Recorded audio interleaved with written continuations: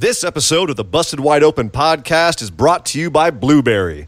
Blueberry offers the best media hosting, accurate listening stats, and their all-new PowerPress Deluxe sites, a no-setup WordPress website for your podcast with all the necessary links to share your show with the world built right in. If you currently produce a podcast and are looking for a better media host or looking to start a new one from scratch, head over to orbitaljigsaw.com/BWO and sign up for the best media hosting and a PowerPress Deluxe site to get your first month absolutely free. That's orbitaljigsaw.com/BWO, or just use the promo code BWO at checkout for your first month free. And with that said, enjoy the show. This is Brody King, and you're listening to Busted Wide Open Podcast.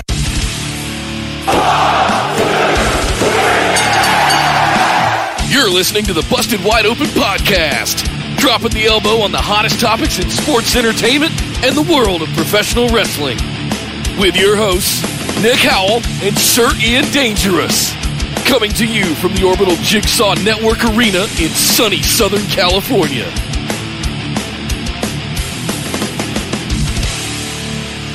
Welcome back to the Busted Wide Open Podcast. But if this is your first time joining the show, boy, do we have a surprise for you. We're here on a Saturday with episode number 162. My name is Nick Howell.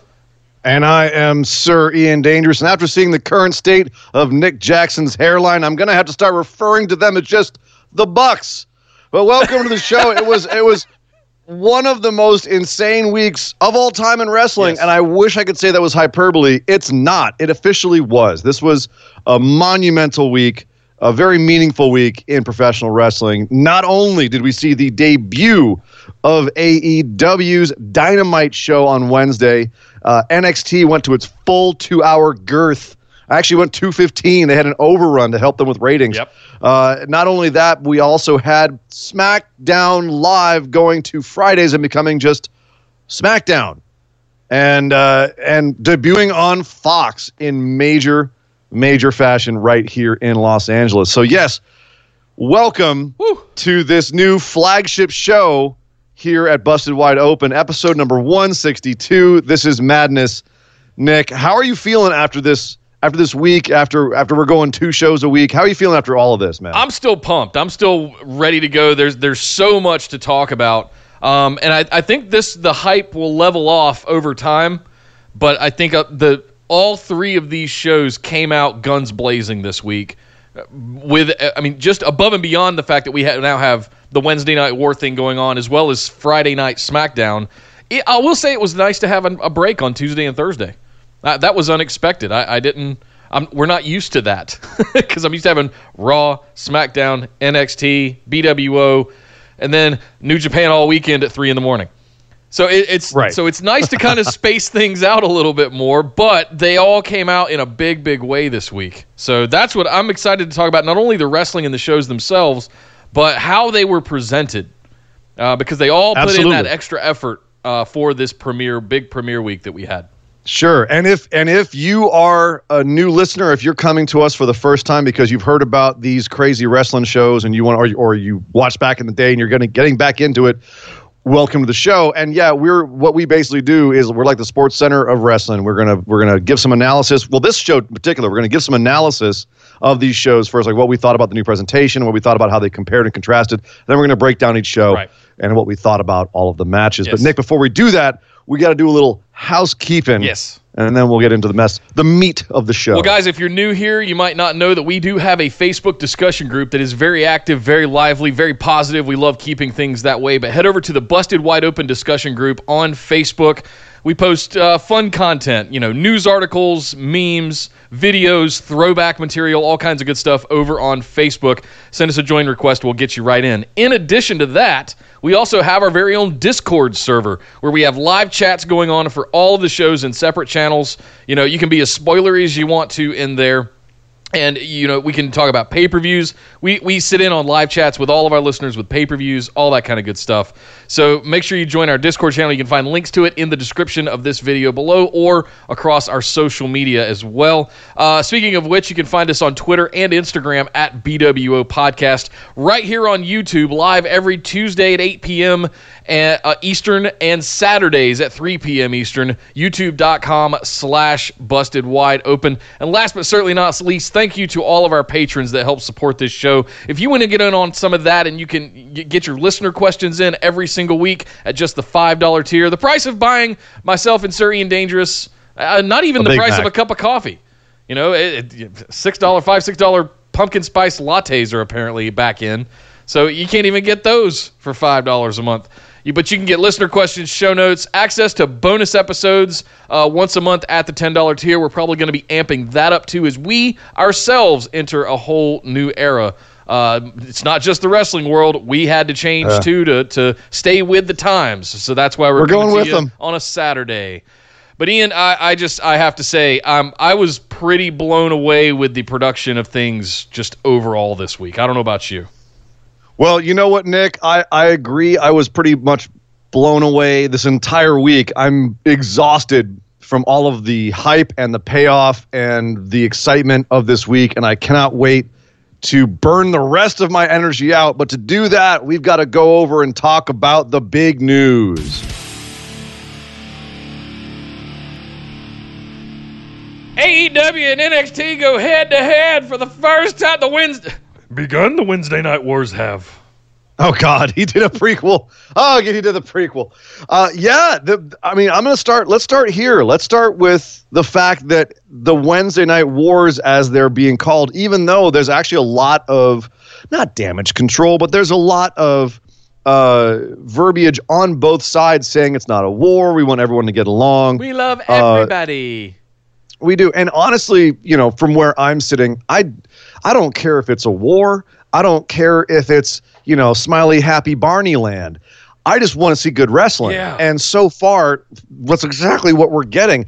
And, what is it? Iron sharpens iron. Like, this is the kind of thing where if they're going to put NXT and AEW head-to-head on Wednesday nights, and it's going to be a ratings war, but in the sense that they're not sitting here trying to poke holes in each other and be vindictive and petty like it was back in the 90s between WCW and WWF.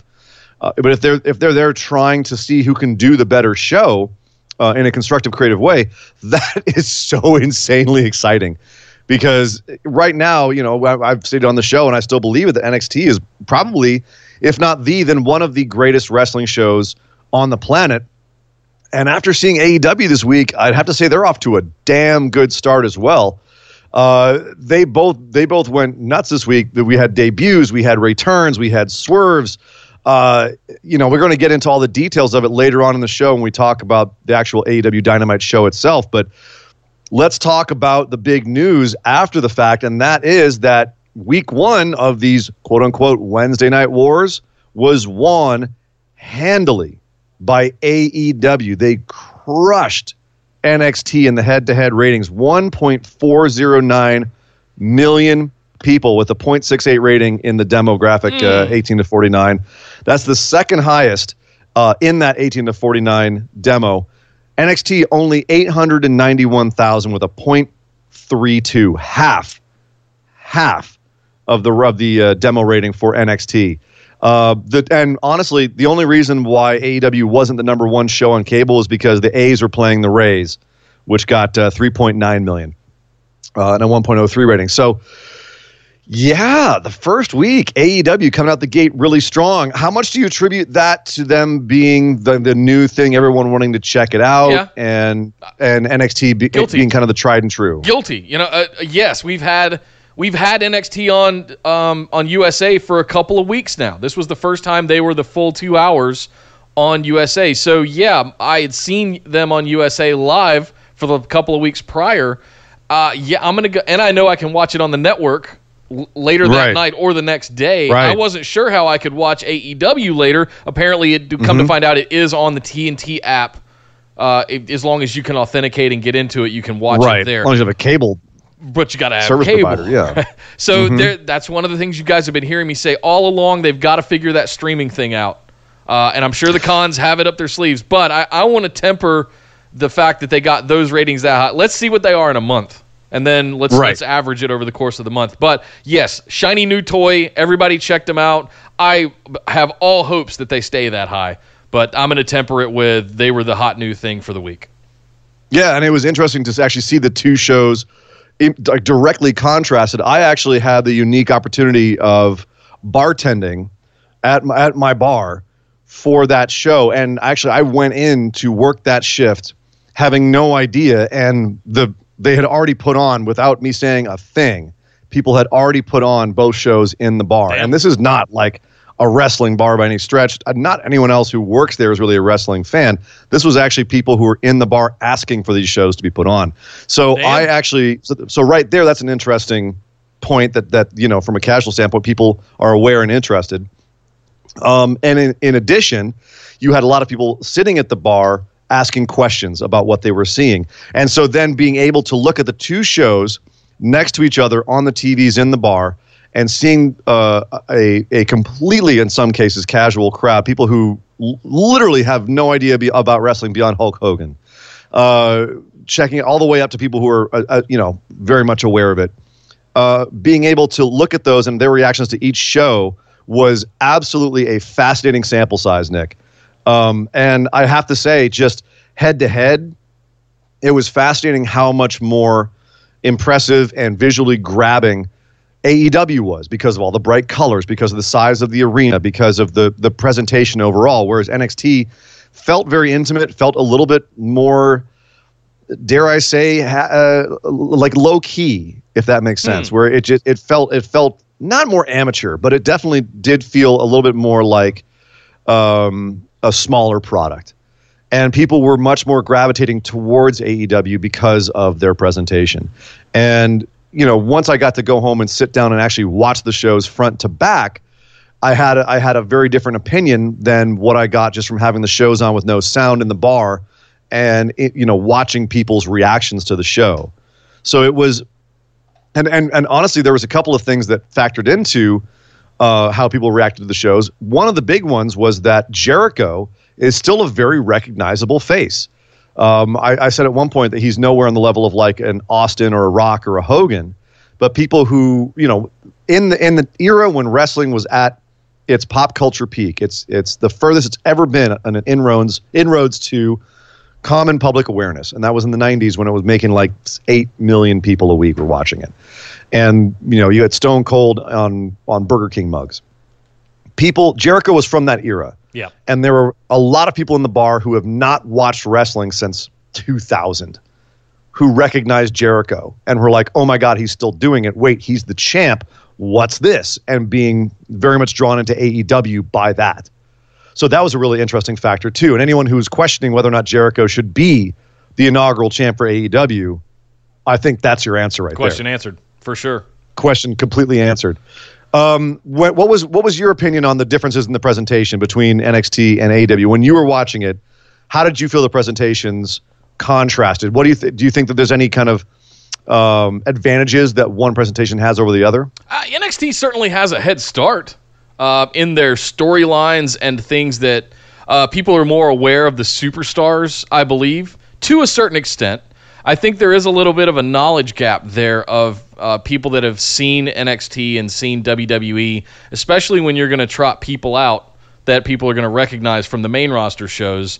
That's going to give you a little bit of a leg up. But I was pleasantly surprised with how just aware people were of Jericho and Cody and the Bucks and other things like that. The presentation, I noticed almost immediately with Cody and Brandi coming out to the ring, the level of clarity and quality in the cameras. I think they were shooting those in 4K. I wish I knew how to figure that out, but the colors and the clarity and the brightness and everything just looked so much more pro and better. And I'm not sure if that's to do with how lit up the place was in the Capital One Arena in DC, but NXT has just traditionally always been that dark, which we say all the time. Why don't they turn the house lights down more? Watching AEW this week, I'm going, I don't know. that it actually works. So maybe Kevin Dunn just needs to reassess what lens packages he's using, what camera and gear he's using, and all that stuff. But yeah, it was different. It was a different kind of experience. Well, I want to get into SmackDown in a second, but I think he reassessed some stuff because, my God, SmackDown looked amazing. Oh, yeah. But that being said, I always loved NXT's presentation, but then seeing it next to AEW, I was like, wow, it really does look drab. Yeah. And which is wild because I used to love it. And now I'm wondering, like, going head to head, if you're trying to grab people, say, for instance, in a bar, AEW is going to grab them that much more. Also, you're dropping almost 20,000 people into a giant arena versus 1,500 people that you can put in Full Sail, if even that. It was supposedly about 14,130, I think, in DC for AEW. 11,000 paid, which is really good. So it's a good start for them. But again, they're starting. Yep. We'll see how this is in 6 months. Sure. And yeah, Full Sail is way smaller. Rabid. No one sits down on their hands in Full Sail, but at the same time, AEW had a pretty damn rabid crowd too. So, and it really helped. All three of these big shows we're going to talk about today, SmackDown, NXT, and AEW, people were fired up this week. Yes, they were. Fired up, and it really did help the feel of importance of all of these shows.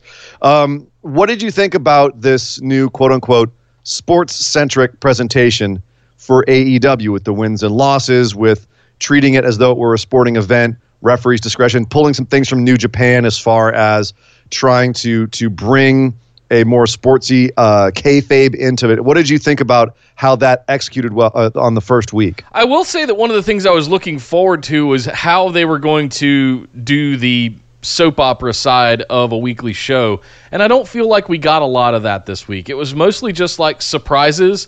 I'm wondering when we're going to start to get some actual promos, start building some storyline outside of just these two guys don't like each other because one attacked the other.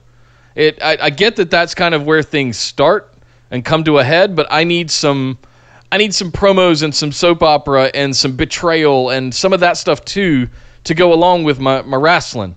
So that's if they're going off of the New Japan model, which I feel like they are going to a bit, given the amount of history that the people running that company have in New Japan, the Young Bucks specifically. Yep. It wouldn't surprise me if we saw a lot of the drama that you're talking about on YouTube and behind the scenes stuff, and the show itself was just about the matches and then the fallout and the immediate build to those matches.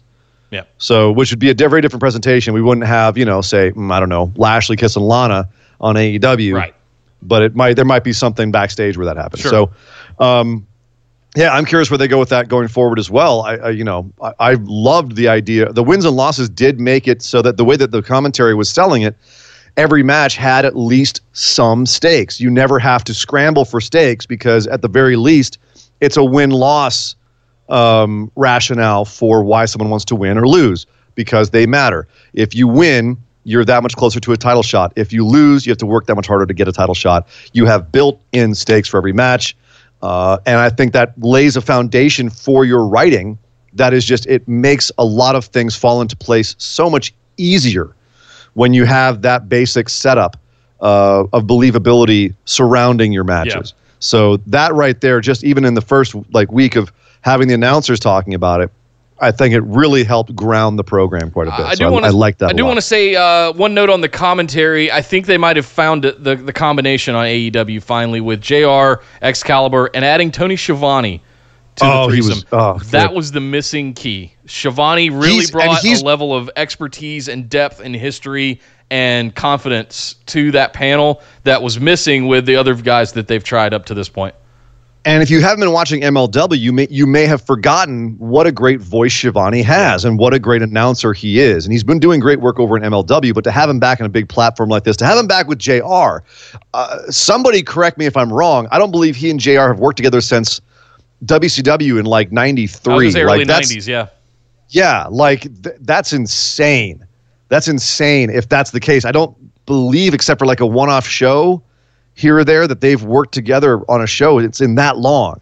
So it's awesome to see them back together from that sense. But yeah, it really did feel like that's a nice setup of guys. You've got a very, very level head with Excalibur. You've got Shivani, who's fantastic play-by-play, and Jim Ross almost looking a little bit like a color commentator out there, which is honestly like where he's at in his career. I think that's great for him. Like at this point, he's a great play-by-play guy, but he's such a colorful guy in terms of his delivery that he can almost work better as a color. So no, it was a great dynamic. I loved where they were going with it. Yep. To put a cap on this particular section of the big news, Nick, after they got trounced, WWE tweeted out essentially it's a marathon. They said they congratulated AEW. They were very gracious about it. They said, hey, it's exciting to have a new promotion out there. You guys did a great show. And you had a great week one, but it is a marathon, not a sprint, which is a nice little petty kind of twist at the end of the tweet. Good luck. So now here's the question though. What are they saying with that, Nick? Is that a petty little like kind of poke, like, you better keep this up kind of thing? Or no, I think what it's saying is they had a lot of the same sponsored and ad buys, commercials, people advertising on AEW that you would see on USA with WWE. You had the State Farms and the pizzas and the sodas and the progressives and all the same kind of stuff going on, right? And depending on what market you're in, you're going to see different stuff. But the big nationwide stuff, syndicated stuff, you're going to see across everywhere. What I take away from that is, can you hold on to the ratings and the numbers enough to attract the only people that care about ratings, in my opinion? I mean, we can talk about it all day here as the sports center of wrestling. The only people that care are if you're an ad agency and you're doing ad buys.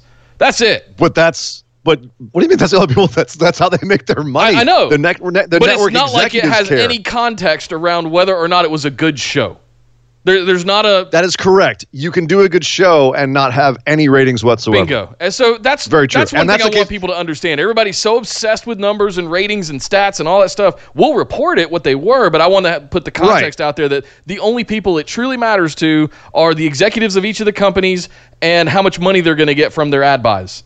And advertising agencies making those ad buys. But you can have a great show and everyone's screaming from the rafters like, we've got a great show over here, but if it doesn't have the ratings, it'll go the way of Firefly or something like that, where it'll get canceled. No, seriously.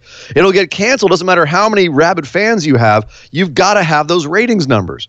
And that's why it's important, is that NXT could be still the best show of wrestling in the world. But if it's getting crushed by AEW, the network's going to look at that and be like, why aren't you doing better against this competing show in the exact same demographic of the exact same type? Exactly. So it is actually important, and that's why it's fascinating to look at it. And the other thing that I think is a little point to make here before we move on is NXT kind of went all out this week. We had, of their 4 titles, we had 3 of them defended on this show.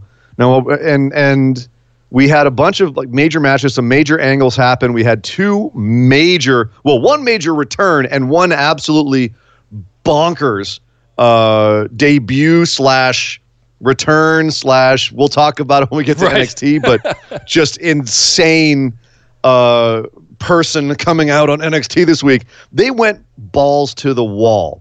Whereas, you had a title defense on AEW, but it really was kind of booked like it could have been a weekly show. If it was booked kind of like a really good episode of Raw or SmackDown, like that level of booking, they didn't go all out. They could, pardon the pun, they could have gone crazier with that show. It's almost like they're starting at a baseline and NXT is starting way up here, trying to come out the gates hot. So, I think it's interesting to note that AEW has a lot of room to grow and do a wilder, bigger, more important feeling show aside from just, them being their debut show. Yeah. Whereas NXT could absolutely build up. I don't want to give that impression. I don't feel like they could go higher than what they did, but it felt like NXT pulled out a lot of stops. And AEW gave us what could have been what their weekly show feels like. Yeah, you know what? I think both of them did certain things to try to capture some of those ratings. There were certain things that felt like deliberate moves that they probably wouldn't have done on any other given week. But I think all 3 of them did that this week because they recognized the weight and the gravity of what this week was going to mean to pro wrestling history. This is we have officially stepped into a potentially new golden age of wrestling. Officially at this point. We've seen it building over the last few years, but with this week, I mean, I don't feel like it's hyperbole to say that, holy smokes, the game has changed. Like, things certainly not hyperbole, no. Things are going to be very different from now on. Mr. Potter? Yes. It's actually, I've heard the term new golden age thrown around a lot. I think we've even brought it up on this show a couple times, and it's something worth considering because of the level of quality and not only that, but the money that's being put on some of these shows. I mean, let's go and talk about SmackDown. The other big news of the week, SmackDown debuts on Fridays on Fox in what I can only describe as like a mini WrestleMania. Pyro is back. Lasers are back. There's a new set. There's a new set for Raw this week too. But the SmackDown set, very contrasty to Raw. Raw is very like clean. It's one big gigantic panel with a tiny opening in it. SmackDown, there's like gates. It looks like Tron had sex with a wrestling stage. Like, it's absolutely insane. What were we saying before the show? It's that Fox U money. It's that Fox U money. Yeah. Fox U, buddy. Somebody said in the live chat during the show last night as well that it feels very NFL-y. I think it was IndieGal or somebody like that. And I was like, yeah, but that's Fox. That's what they're going to do. What I was hyped about is that they were like, here's Fox, home of the NFL, NASCAR, Daytona 500, WWE SmackDown, and the Super Bowl. And I was like, did they just say SmackDown next to the Super Bowl? Yeah. Oh, Vince was backstage just touching himself over that one. It's like, finally, I've arrived. Yes. I've been legitimized. I'm in the club. And that's the thing is that it looked like $1 million and it was probably $100 million. God, that Tron. Oh my God, that Tron. I cannot get over it. I was just all over myself last night. So the presentation, if you're just watching SmackDown, have no idea what's going on, and we'll get to the wrestling itself later because there's a lot to unpack there. Holy crap. But as far as just the presentation, as far as just how they had a blue carpet event outside. That was over at the Fox lot. I don't think that was at Staples. That was pre-recorded. Well, they also had an event at Staples. Oh, okay. And but here's the thing. So they've got this whole new look to it.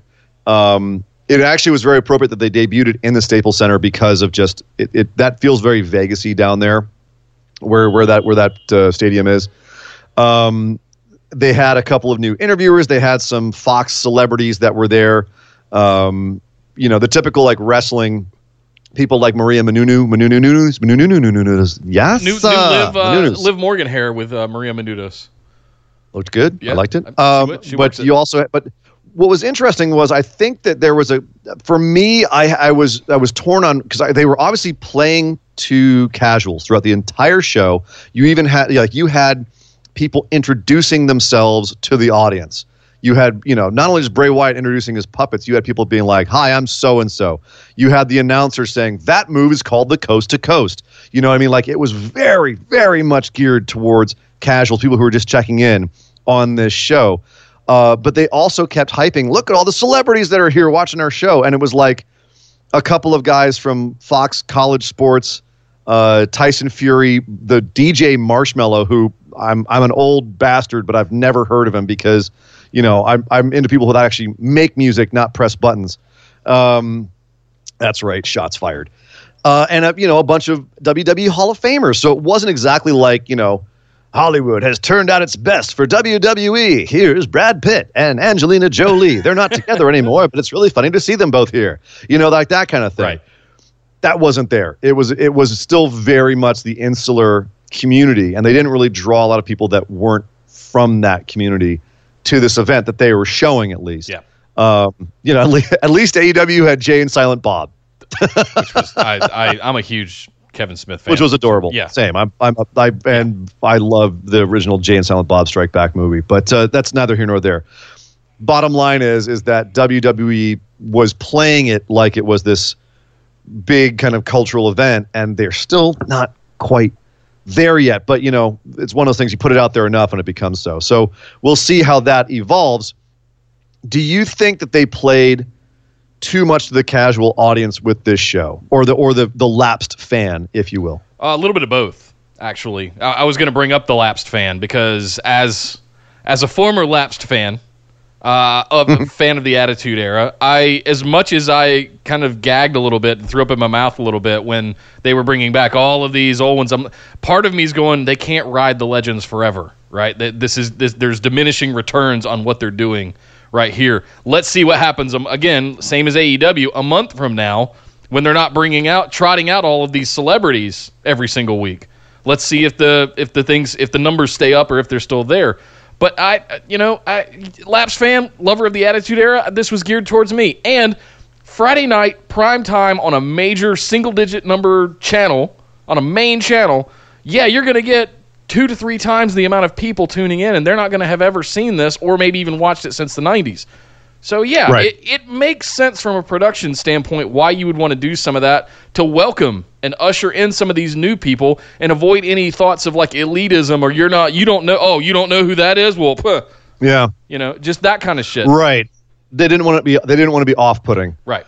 And then we have the picture of the Fox executives watching the Firefly Funhouse segment, which is one of the greatest pictures of the night. The Fox executives just like staring like, what the hell is this after Bray Wyatt does a Firefly Funhouse segment? What? Oh my! We spent how much on this? Yeah. But here's the thing: is that yes, they did play a lot of it to their casual audience. They're obviously trying to get those people. There is, I think, a very dangerous precedent set by WWE over the years, and very much on SmackDown this week, that don't worry about the existing fan base. All we care about is getting new fans. And the problem is that by not taking care of their existing fan base and treating them like they want them there, it can be alienating. Yeah. And if you treat your existing fan base like idiots, or you kind of ignore them or insult them, it's going to be it's a dangerous foundation. It makes it a very rocky foundation, gravelly foundation. So, and we'll talk about some of that went on the show itself. But you were saying about Legends coming back, Nick, and how like that's diminishing returns. I'll tell you, they had one legend on the show that was definitely not diminishing returns, and that was The Rock. That was absolutely insane. I want to talk about that when we get to the show itself. Let's just end by saying that the early ratings are in, the flash ratings are in. Nearly 4 million people, 3.89 million. For SmackDown on Fox. That's the second highest show of the night behind, I believe, Hawaii Five-0 over on CBS. 7th highest show of the week. They did a 1.35 in the 18 to 49 demographic and skewed 70% male. What a shock. AEW crushed them on the female demographic. But that being said, looking at those numbers, that's about 1.5 million higher than SmackDown has been doing. And about 1 million higher than Raw has been doing. The estimates were that it would do between 4 and 5. Is this a disappointment?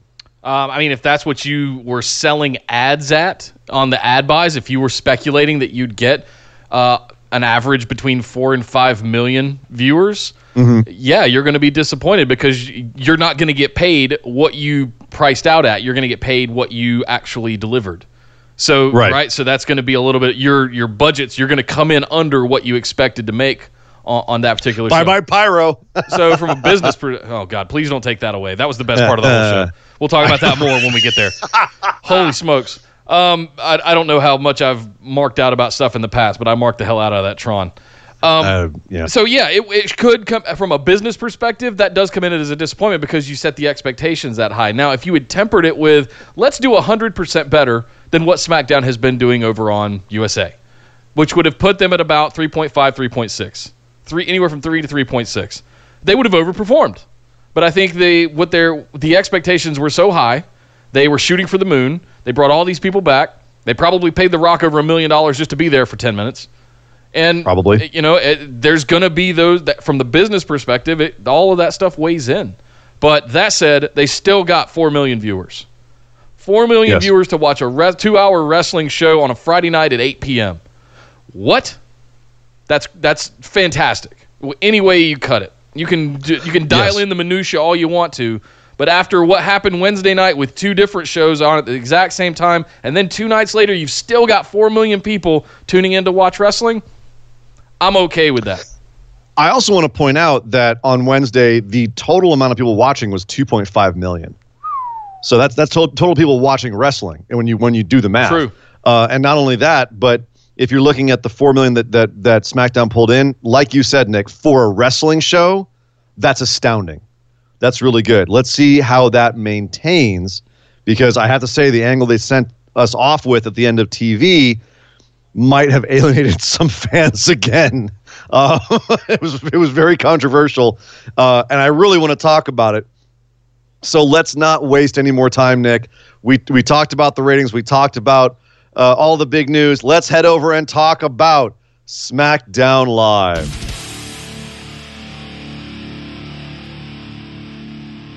Well, for the first episode of SmackDown on Fox, we open up with the Raw Women's Champion. Yeah, Becky Lynch. usually like when we break down the episodes, and probably going forward, this will go back to this. But usually we like take the important stuff and put it all first. And this one, I just was doing it live, so we're going sequentially through the show here, which sucks. I really want to talk about the main event, and I can't wait to get my teeth into that. But yes, we started with an absolutely, pardon the pun, straight fire segment here. Becky Lynch opens the show. And if you don't think that that's significant for WWE trying to prove something to its casual audience, you haven't been paying attention. Very important that you have a champ, a woman's champ, coming out to open the show. Looked like $1 million. Looked incredible with the new steam that they have going for her. What did you say, Nick? It looked like a football team coming out of the tunnel during pregame. Out of the tunnel, right? Yeah. It almost blew her off the stage. Like her hair and her clothes were whipping in the wind that they were generating with those turbines to do her steam was incredible. Oh, it looked great. That was the best awesome. I've ever seen. There was a lot of stuff that looked fantastic on this new set, and this is one of them. Really, like honestly, for me, chill-inducing opening all around. This opening segment was one of my favorite segments of the year on WWE TV. Just not only the level of import that it engendered in its audience, but also the excitement, the fun, everything. I loved it, and the spectacle. Two, Becky came out and basically introduced, hey, everybody, welcome to SmackDown. Started saying how important it was to her that, that she was back on SmackDown. Here on SmackDown, it's where she kind of cut her teeth. She is the first ever SmackDown Women's Champ. But before long, she called out you-know-who, and out came The Rock. The Rock. Yes. Nick, what did you feel when The Rock's music hit here? Goosies. I actually felt goosies. I haven't felt those in a really long time, but the back of my neck and my forearms, him coming out and just walking. And you know what? I'm going to give a lot of credit to the Los Angeles crowd. Yeah. Represent. Seriously. Yeah. Like, you guys showed the F up, and that was one of the loudest pops I've heard all year.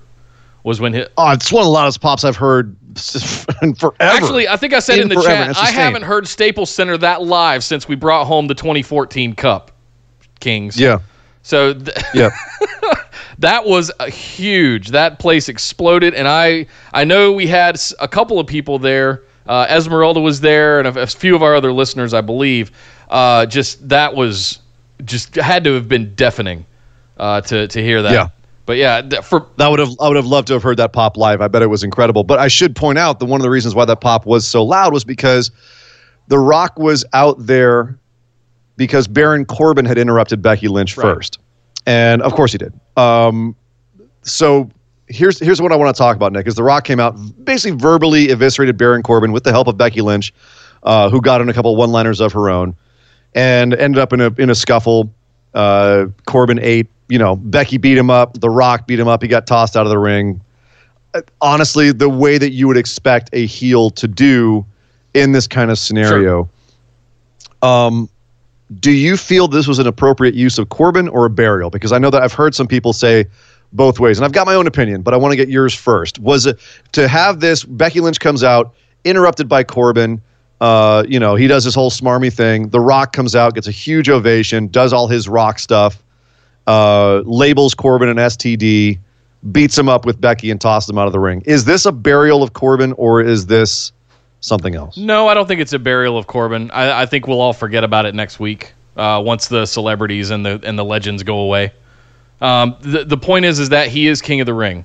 And I feel like a lot of the missteps on this show were only there to put over the legends and highlight the fact that we had all these celebrities and all of that kind of stuff. But I want to give kudos to Corbin again. Much like earlier this year, he might be one of the best out there at just taking one on the chin and doing what's best for business. You know, if being a team player, if he's the one that wants to be the chump that takes it from The Rock, it's better him than somebody else, right? It may be in his eyes, like he gets to be out in the ring with The Rock and arguably the most prolific female superstar. So if I'm Corbin, I'm like, this doesn't suck. No, not at all. I get to take a people's elbow and a rock bottom from the Rock. Yeah, sign me up, please. Anyone who's looking at this and saying that Corbin got buried here, I don't think understands how proper heel dynamics work at like a top level sports entertainment level here. Like this is how a true heel is supposed to be used, an uncool heel, if you will. A cool heel, you don't want to see this happen to because it does undercut their cool factor. Baron Corbin is not a cool heel. He is supposed to be a smarmy heel that people hate. And when you see him get his comeuppance, that's supposed to be the cathartic release that you're getting from it. That's the basic foundations of sports entertainment, is seeing some asshole get his comeuppance. You have to be able to establish that someone is an asshole first, and Corbin is brilliant at establishing that, and they know that backstage. That's why they give him all of these weapons to use. I'm King of the Ring. I retired Kurt Angle. I did all of these things, and it makes you go, shut up. I know you did, but I hate it. Right? That is why he's one of the best pure heels working today. You can send him out there with The Rock, have The Rock eviscerate him, and we're all sitting there going, yes, this is great. And Corbin can come back next week and run his mouth, and it won't be like he's any more unempowered because The Rock beat him up. I mean, The Miz was doing this for years in the WWE when he was the not cool heel. Yeah, Mizdow. Right? This was the whole Mizdow dynamic. Even the period right after Mizdow. And remember, Miz couldn't win a match to save his life around that time unless he cheated. Right? That's what heels do. They cheat to win. One of the things they do. A particular type of heel. And also, you get beat up a lot. You show that you can't fight, but you just keep running your damn mouth. That's what's happening here. And honestly, like the fact that now we have this new catchphrase, whether that'll catch on or not, I don't know. I think it was a little overplayed. But whether this STD. Oh, that. You're such a strong, tough guy. You're like an STD. Dude.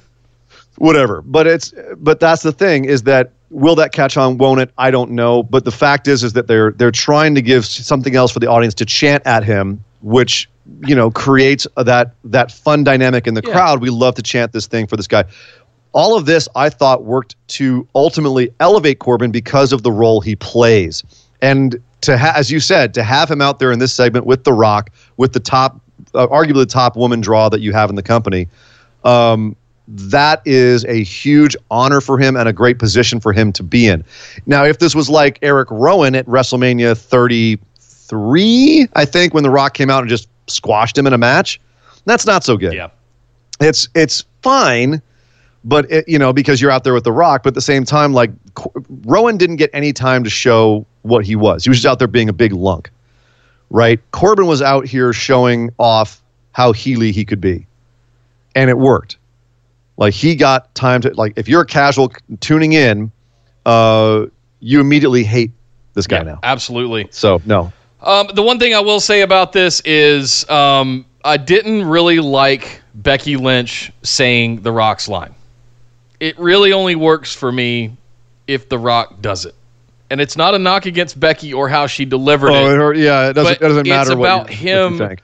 Is that what you think? Well, yeah, I think it doesn't matter. It needs to be that, and it's the interaction and the cutting him off. But Becky doing it, but people loved it because it was the subversion of the trope, and Becky doing it felt cool to a lot of people. Whatever. I think that's a subjective. Smarky purist, but that's it's subjective. I know a lot of people that loved it too. Like there's a lot of that stuff.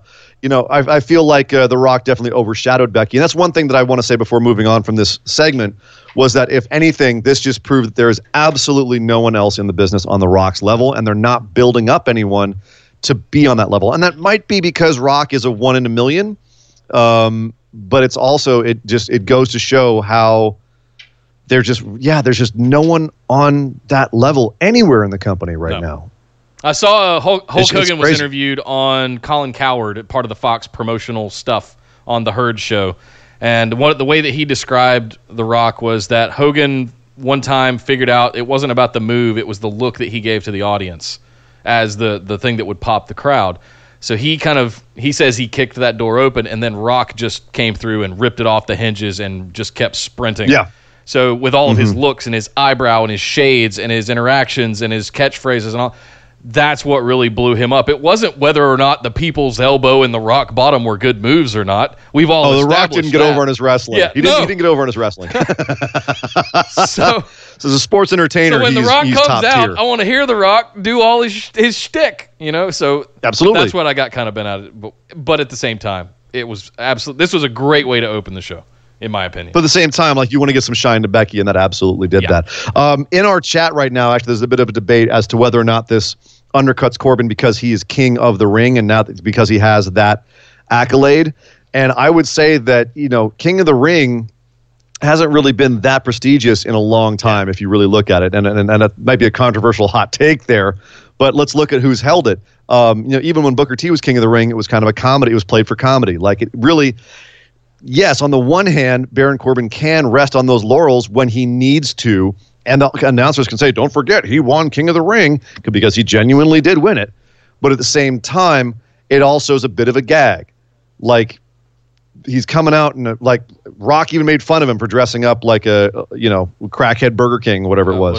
You're coming out 35-year-old just virgin because at you Comic-Con or something. Just because you win King of the Ring doesn't actually make you a king. Why are you wearing a crown and a cape? Yeah. And which is a bit of WWE poking fun at itself. But it's also, I could see how it could be perceived as being damaging to the character. But at this point, the way that Baron Corbin is playing King of the Ring, it's as an obnoxious character. You can have it be an accolade another year and build it up as such. This year, he's King of the Ring, and it annoys the shit out of us because why did he, of all people, win that tournament? Right. And that's the point of it. Yep. Absolutely. Is my response to that. Nick, let's move on and talk about the rest of the show. I'd say it was pretty light in the middle, with the possible exception of the ladder match. We had we opened the show with Becky and Charlotte versus Bayley and Sasha in a 4 horsewomen tag match, which I can only describe as by the numbers. It was just kind of there. I don't even think it was as good as the last time they tagged together. No, it wasn't. And to get to the end, Bayley ate the pin because at the time she didn't have a match scheduled for Hell in a Cell. She was the only one in the ring. Well, now we do know that she's going to have a match with Charlotte. To be clear, she and Charlotte didn't have a match at Hell in a Cell, and they made a match because Charlotte tapped her out. Right. At the end of this match. They started off with this match, the commentary saying Bayley feels like she doesn't get as much respect as the other four horsewomen, and she's kind of the least of them. Well, then she taps out to Charlotte and eats the pin in this match. So, way to have the booking undercut what you're trying to sell us on commentary. Yep. Do you think that all right, so Charlotte and Bayley has now been made official for So we have 4 matches now for Sunday? We have 4 matches for our pick'ems. It's going to be great at the end of this. I'll check Twitter. I'll check Twitter right before we go and see if they've announced any more matches. Okay. But so at this point, is Bayley kind of dead in the water? Did they give Charlotte the win here because it's the casuals and then Bayley wins on Sunday? Obviously we'll discuss this in the pick'ems, but what was the thought behind having Bayley eat the pin here? The same the match? Thought that I had with Brock beating Kofi the last few weeks. Is of course they're going to put the title back on Charlotte. They have to have their big superstars as the title holders now that it's moved to Fox, and we have to at least start there, right? I think we have to set the stage that this is who's going to be the top male and female on the SmackDown for Fox. It feels like they're dictating that a little bit. And of course, Vince is all over both Brock and Charlotte being those gatekeepers. But at the same time, it's like she hasn't really done much. I was really high on her getting a championship opportunity and having this little bit of a run. There's different ways they could have done it, which I've gone over ad nauseum at this point. But I mean, yeah, it's kind of they're telegraphing exactly what their intentions are at this point. So you think? Yeah, I think so. Okay. There's a part of me, and again, I'm probably the last person who should be picking this now, given what happened in the main event. But there's part of me that thinks that the fact that Bayley at the pin here was to make Charlotte look good on this show, and then there'll be a surprise upset on Sunday. But Maybe. we will see. We will see. We also had Seth Rollins, the Universal Champ, had a match with the Intercontinental Champ, Shinsuke Nakamura. But before that match started, we did have a Firefly Funhouse segment, which terrified the Fox executives, but honestly, I thought was a really good way to build this match on Sunday. We've been speculating how exactly these segments are going to work in practice as building matches. Nick, I got to say they're doing a fantastic job with this one, with him introducing all the puppets to a potentially new audience, and the last one being Ramblin' Rabbit, who comes out in Seth Rollins cosplay. And Bray not really liking that, so he put him in a fake Hell in a Cell and had Mercy the Buzzard kill him. Awesome. And wads of like stuffing getting thrown in. That was the best part of the whole thing. I thought it was brilliant. I loved Seth's reaction to it too. I thought his reaction was perfect, where he was partially just made uncomfortable by it, but it also looked like he was annoyed. Like it was a perfect reaction. That whole thing, I loved it. And it sucks because Nakamura and Seth were on their way to having a really fun match too, when it was interrupted by the lights going out and Seth ran to the top of the stage to try to get away, and the Fiend got him up there and put him down. And shout out to Nakamura for also selling the fear of the Fiend. They did a quick 2-second cut back to Nakamura after Seth had left and run to the top of the ramp. Lit. And they had him lightly, dimly lit in the ring, looking around and also scared looking for... Who's he coming for? So I want to say this real quick. Is this going to get old at some point? Are the lights? Is Bray sneaking up from behind and mandible clawing somebody going to get old at some point? I'd love to hear from you guys in the chat too. What you are? Is this where I feel like I talk about diminishing returns a lot, and it just feels like we're doing the same thing over the course of the last few weeks, and I'm just going, all right, yeah, okay, it's predictable at this point.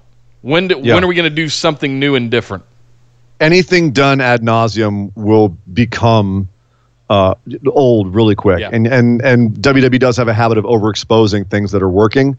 But for right now, it still works. And I'd like to hope that they change it up a bit in the future, and it's not just always like this whenever Wyatt has a feud. It is a new thing still. This is still his first feud. If this is how they get us to Hell in a Cell, I think it's fine. Yeah. I'm not mad at it yet. But if this is, as you say, if this is every time, he just mandible claws people like 10 times before the big blow off at the pay-per-view, yeah, it's going to get a little bit old. That being said, if it's something like this where you don't know who he's going to get, right, and everyone's in fear of him, that's kind of fun too. What I will say is not getting old is the way that they take the lights down with the bzz, bzz, bzz, and then that horn that they do. The anticipation of it. Yeah. The anticipation. As soon as that first light goes down, everyone in the crowd, I could see people running in from the concourse up on the second level. Like people went, oh, that's and they came running back in. People stood up like they know. As soon as that first hits, something's afoot. And that's, you always talk about how important the glass shatter was for Stone Cold. It's the anticipation. Or like, if you look at the pop for The Rock, if you smell, right, that starts up before his music and everyone loses their mind. Yep. It's kind of like that. It's that anticipation. There was a lot of anticipation for the next match. Kevin Owens versus Shane in a ladder match. The career's on the line. A briefcase hanging above the ring with the two pieces of paper allegedly in it. Both of them termination forms. And whoever won could sign the other one's termination form. Kevin Owens, he is a ladder match technician. So I was excited for the fact that I love ladder matches. I was excited for this. Nick, I'm very curious to hear your opinion because I thought not only did this ladder match kick 7 sorts of ass, but this was finally what we've wanted for a long time, what you have wanted for a long time, which was that at the very end, Kevin Owens powerbombs Shane off of the ladder onto another ladder. Shane crumples outside the ring and Kevin Owens climbs up to grab the briefcase and then climbs back down, grabs Shane McMahon and screams at him, "You're fired." The 9-month, maybe longer reign of terror of Shane McMahon allegedly has come to an end. And we'll see what happens. I would not be surprised if something happened and we ended up with some kind of Shane McMahon, Kevin Owens, Hell in a Cell match tomorrow night. No. Shane needs to jump off something, and it's Hell in a Cell. What's Hell in a Cell without Shane jumped McMahon? Off everything in this I match. know, but we've only got 4 matches, so I wouldn't be surprised. Dude, I want to go out. I want to go on record here and say thank you, Shane. Thank you, because yeah, that's right.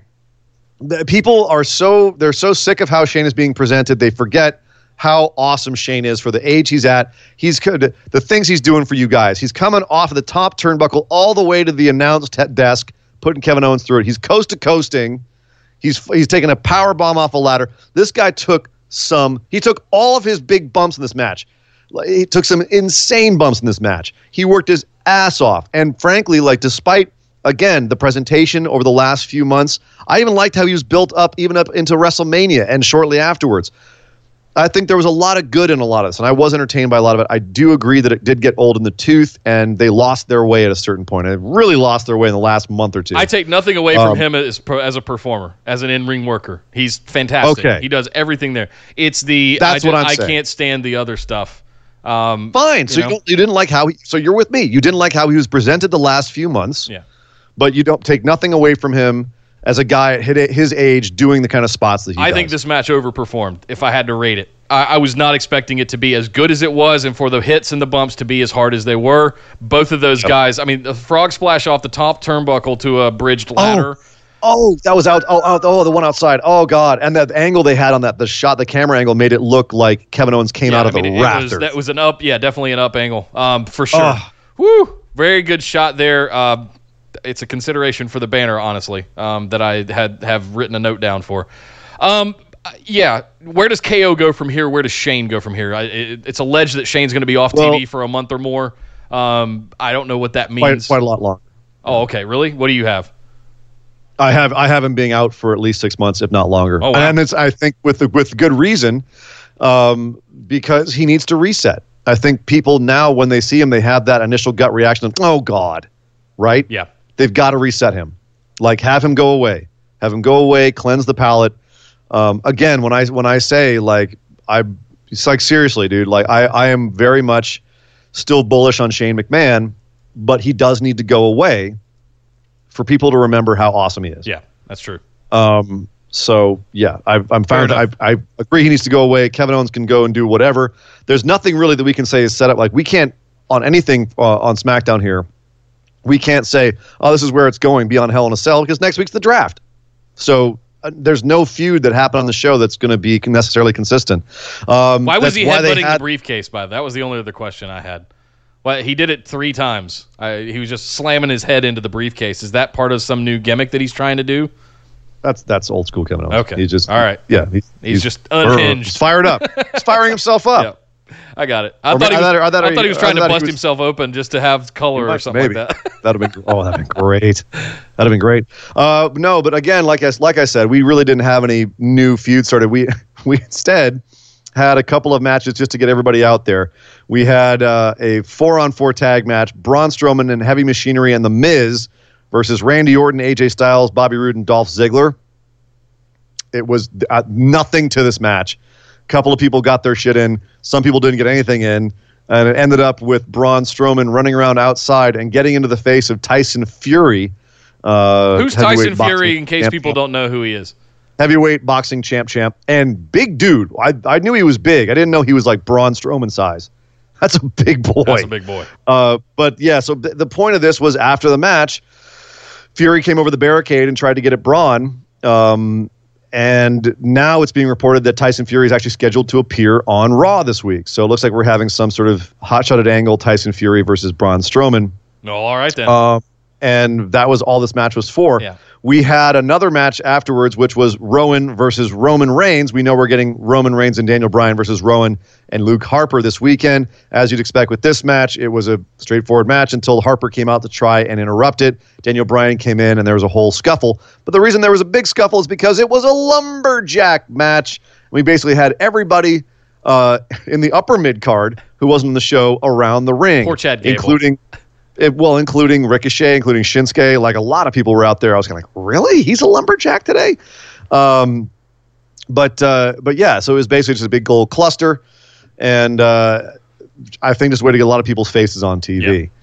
But do you feel like this? Do you feel like this was mostly made to make Rowan feel like more of a threat? Because he did look really dominant here. At one point, he went outside the ring. The Lumberjacks all jumped him, and he fought them all off. Yeah, him being able to scare off the Lumberjacks was a cool moment. That was one of my, to me, one of the call-outs of this match was that. And they're trying to build him up. Plus, he also had Daniel Bryan on commentary, talking about the history of him and Rowan and giving that kind of background and all that stuff. So I think they were doing a lot here. Two things, really. I think it's obviously the beginning of the turn back. I think Eco healed Daniel Bryan is done. Thankfully, I know, it kills me. Well, he started doing the yes stuff? I think at the end, I don't have to ask. Well, he was encouraging. He wasn't doing it, but he was encouraging the fans to do it. He was doing this, right? Well, he kind of waving to the crowd like, "Come on, guys!" So, Esmeralda, you were there. I see you in the chat. Let us know. Did Staples Center start yes chanting at the end when Roman Reigns ultimately lands a spear on a weakened Rowan and gets the 1, 2, 3, and then afterwards Daniel Bryan extends his hand to Roman Reigns and they shake hands at the end of the match, ending, I believe, the heel era of Daniel Bryan for this year. Possibly. I smell a swerve. I hope there's a swerve because I'm not ready to have Daniel Bryan go face again. But we'll talk about that in a second. Real quick, Rowan and Harper shirt watch. Oh, shirt watch. Another shirt watch. Yeah. Powerwolf Repeats on again. Rowan. Yeah. Yeah, and Hatebreed again for Harper. Those boys like Hatebreed. I'm okay with that. Or maybe they just like their T-shirts. Well, they lost the suitcase, and that's the only one they had in the backpack. Right, I don't know, yeah. But yeah, of all the ones for them to wear a lot, I know you love Hatebreed, but I'm kind of take them or leave them. Finally, okay, Nick, this is let me stretch before this one. We have the WWE. The match will be over before you're done stretching. I will talk about this match for longer than the match actually went. The WWE Championship match, Brock Lesnar versus Kofi Kingston. I will fully admit, Kofi got me. He got me hoping. There was a lot of things that I was looking where I was saying, okay, what are the ways that Kofi can win here? Because every bit of logic, every bit of what I know about WWE says they're going to have Kofi get squashed. And between Kofi's promos and the fact that Paul Heyman said, that it was a spoiler that you will hear the words and new Universal Heavyweight Champion Brock Lesnar, reigning defending Brock Lesnar. I was trying to parse his words, like, okay, maybe I'll hear it, but it's not because Brock won, right? Like I had all my tinfoil hat went on, Nick. I'll fully admit it. They had me flipped. I actually thought Kofi had a chance. And that was squashed in about 3 seconds, along with Kofi when Brock Lesnar came out, the bell rang, F5, 1, 2, 3, new champ Brock Lesnar, and Kofi Kingston gets tossed aside like yesterday's garbage. Before we get into the next angle, what happened after? Actually, no, let's talk about that because that is relevant to this. Because Kofi gets tossed outside the ring, the crowd is livid, and then all of a sudden Rey Mysterio's music hits, and everyone goes, what? Is he going to revenge himself from what happened on Monday with what Brock does to Dominic? And sure enough, he walked out with a big dude, kind of looked like a meaner-looking Dominic, but it wasn't Dominic. That's got to be Cain. It was Cain Velasquez, who, by the way, if you remember last week's show, I did speculate. I had heard a rumor that he might be coming out for this. He might be coming out to feud with Brock. Sure enough, here he was. There's been a bidding war for Cain. He was working in AAA. He'd worked with Cody, actually, in AAA, was being trained by Cody. So everyone thought he was going to AEW. Apparently, WWE made him an offer he couldn't refuse. Yeah, chance to get his hands on Brock again. Well, yeah, like it's going to be a real chance. Well. But at any rate, yeah, Cain Velasquez, former UFC heavyweight champion, the guy who back in 2010, 11, gave Brock Lesnar his most significant loss, took the title from him. First round TKO to Brock Lesnar. Yeah, beat the crap out of him too, man. Brock was trying to cover up, and Cain was just finding ways around his arms every time. He came out with Rey Mysterio, not looking his best, I got to say. If you didn't know who he was, you'd be like, who's this guy? He's a little doughy. Doesn't mean he's not absolutely terrifying. Oh, God. But the best part of this whole thing, put aside what you think about what happened to Kofi was right or wrong. The best part, that's a separate discussion you can have another time. The best part about this whole thing to me was I don't know if I've ever seen Brock Lesnar scared. I don't know if I've ever seen that in his eyes or that reaction on his face. But I think the what worked for this, and the commentary kind of did a decent job of saying this, but I think they could have done more, that Cain Velasquez is like the one guy that Brock Lesnar never got over, that he's still scared of, and you could see it in his face. And I think that, to me, and for those of you that were in attendance, you weren't getting all of that. You probably couldn't see Brock's face like we could see it on TV. But that was delivered very well. I'm not a big Brock Lesnar fan, but when he does this right, he's really good at it.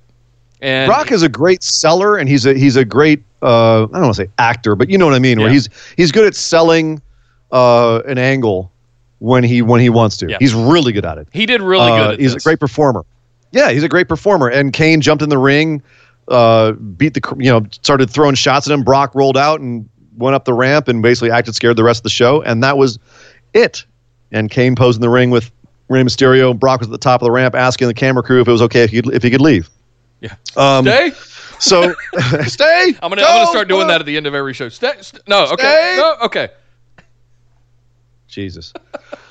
All right. So now that we got the whole everything out there, this is just this gutted me. This gutted me, and whether or not you were over Kofi's run or you believe that he was a legit champ, to have him go out in 3 seconds after everything, for me, it felt like he was done dirty. It was disrespectful, I felt, as far as from a booking standpoint. He's taken out Samoa Joe. He's taken out Randy Orton. He's taken out Daniel Bryan. He's proven that he can get over the big boys. And to be fair, I posted this in the Busted Wide Open Facebook discussion group. He did give an interview backstage afterwards that was on WWE.com that I felt really, for me, smoothed over some of the rough edges of the booking in how he took it, where he said, I thought I was ready and I was not. Lapse in judgment, but I'm going to come back stronger kind of thing. I liked that. I liked the way that he sold it for them, but it doesn't negate the fact that the booking really undercut a lot of the last 6 months.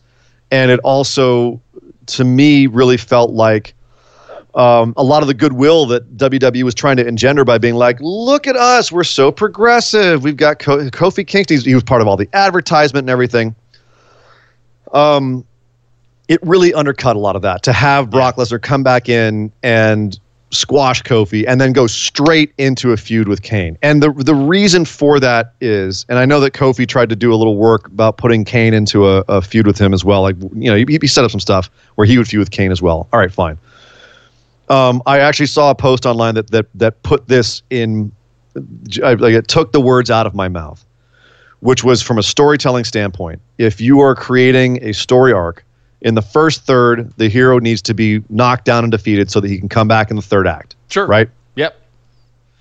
If you have the hero knocked down in the first act and then someone else comes in and they finish the story, then you leave that unfulfilled. Sure. And that doesn't pay off, and you don't have any investment in the new guy. Okay, this is a really weird, very obscure reference, but anyone who ever watched Death Note, the anime, knows how this works. If you kill off one of the main heroes halfway through and then have someone to step in to take their place, it's never going to be as much of a cathartic payoff, because you're like, well, I never felt like the guy that I was rooting for the entire time had that ending that I wanted him to have.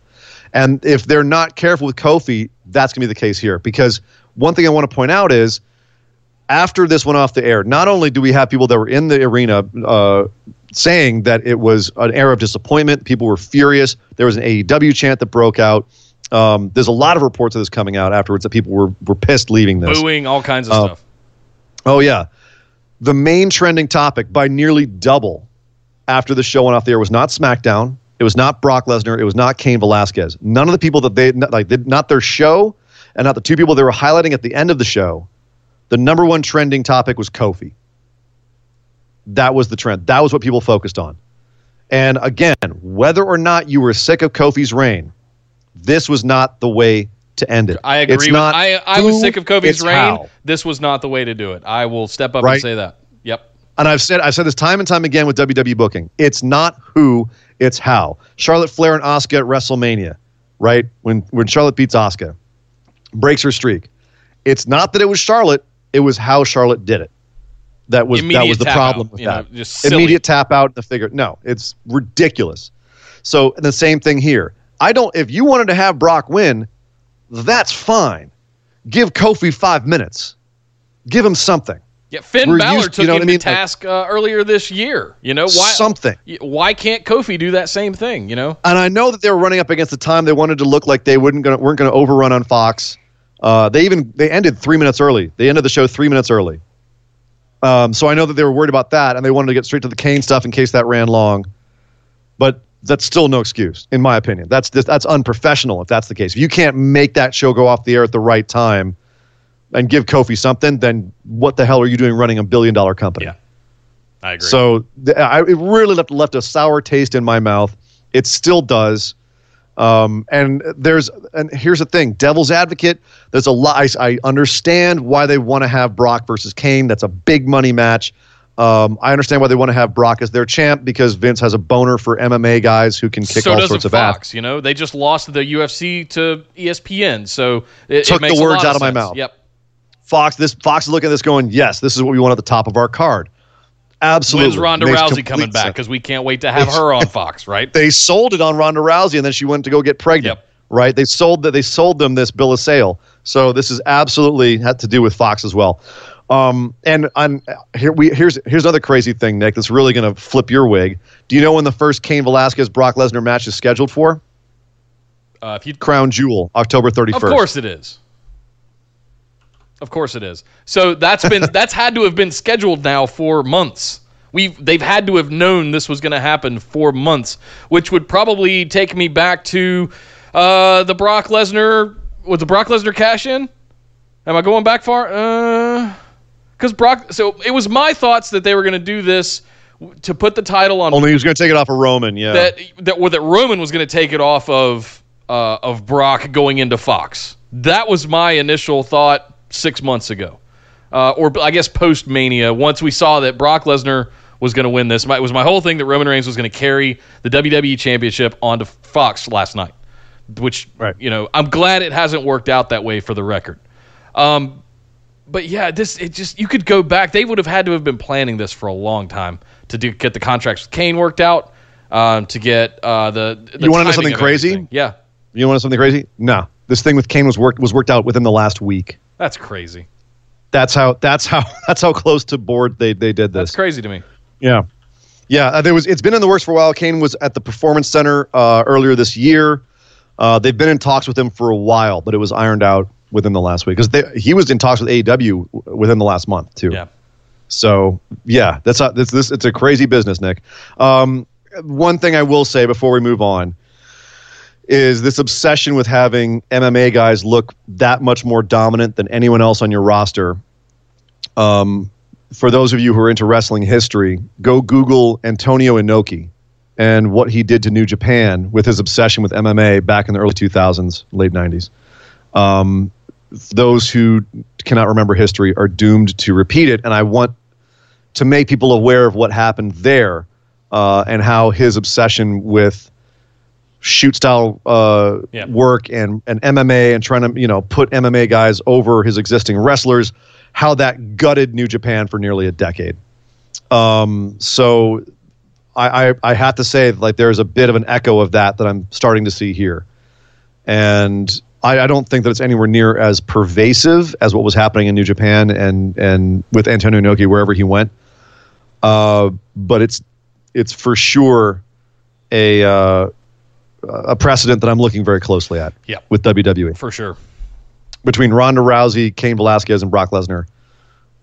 That's a dangerous thing to say, is that you have this whole roster of sports entertainers, but if you're a real fighter, we're going to present them as being more badass than all the rest of you. And at what point do these guys kind of go rogue, get really pissed at each other, and just shoot on each other in the middle of a ring? Let's be clear.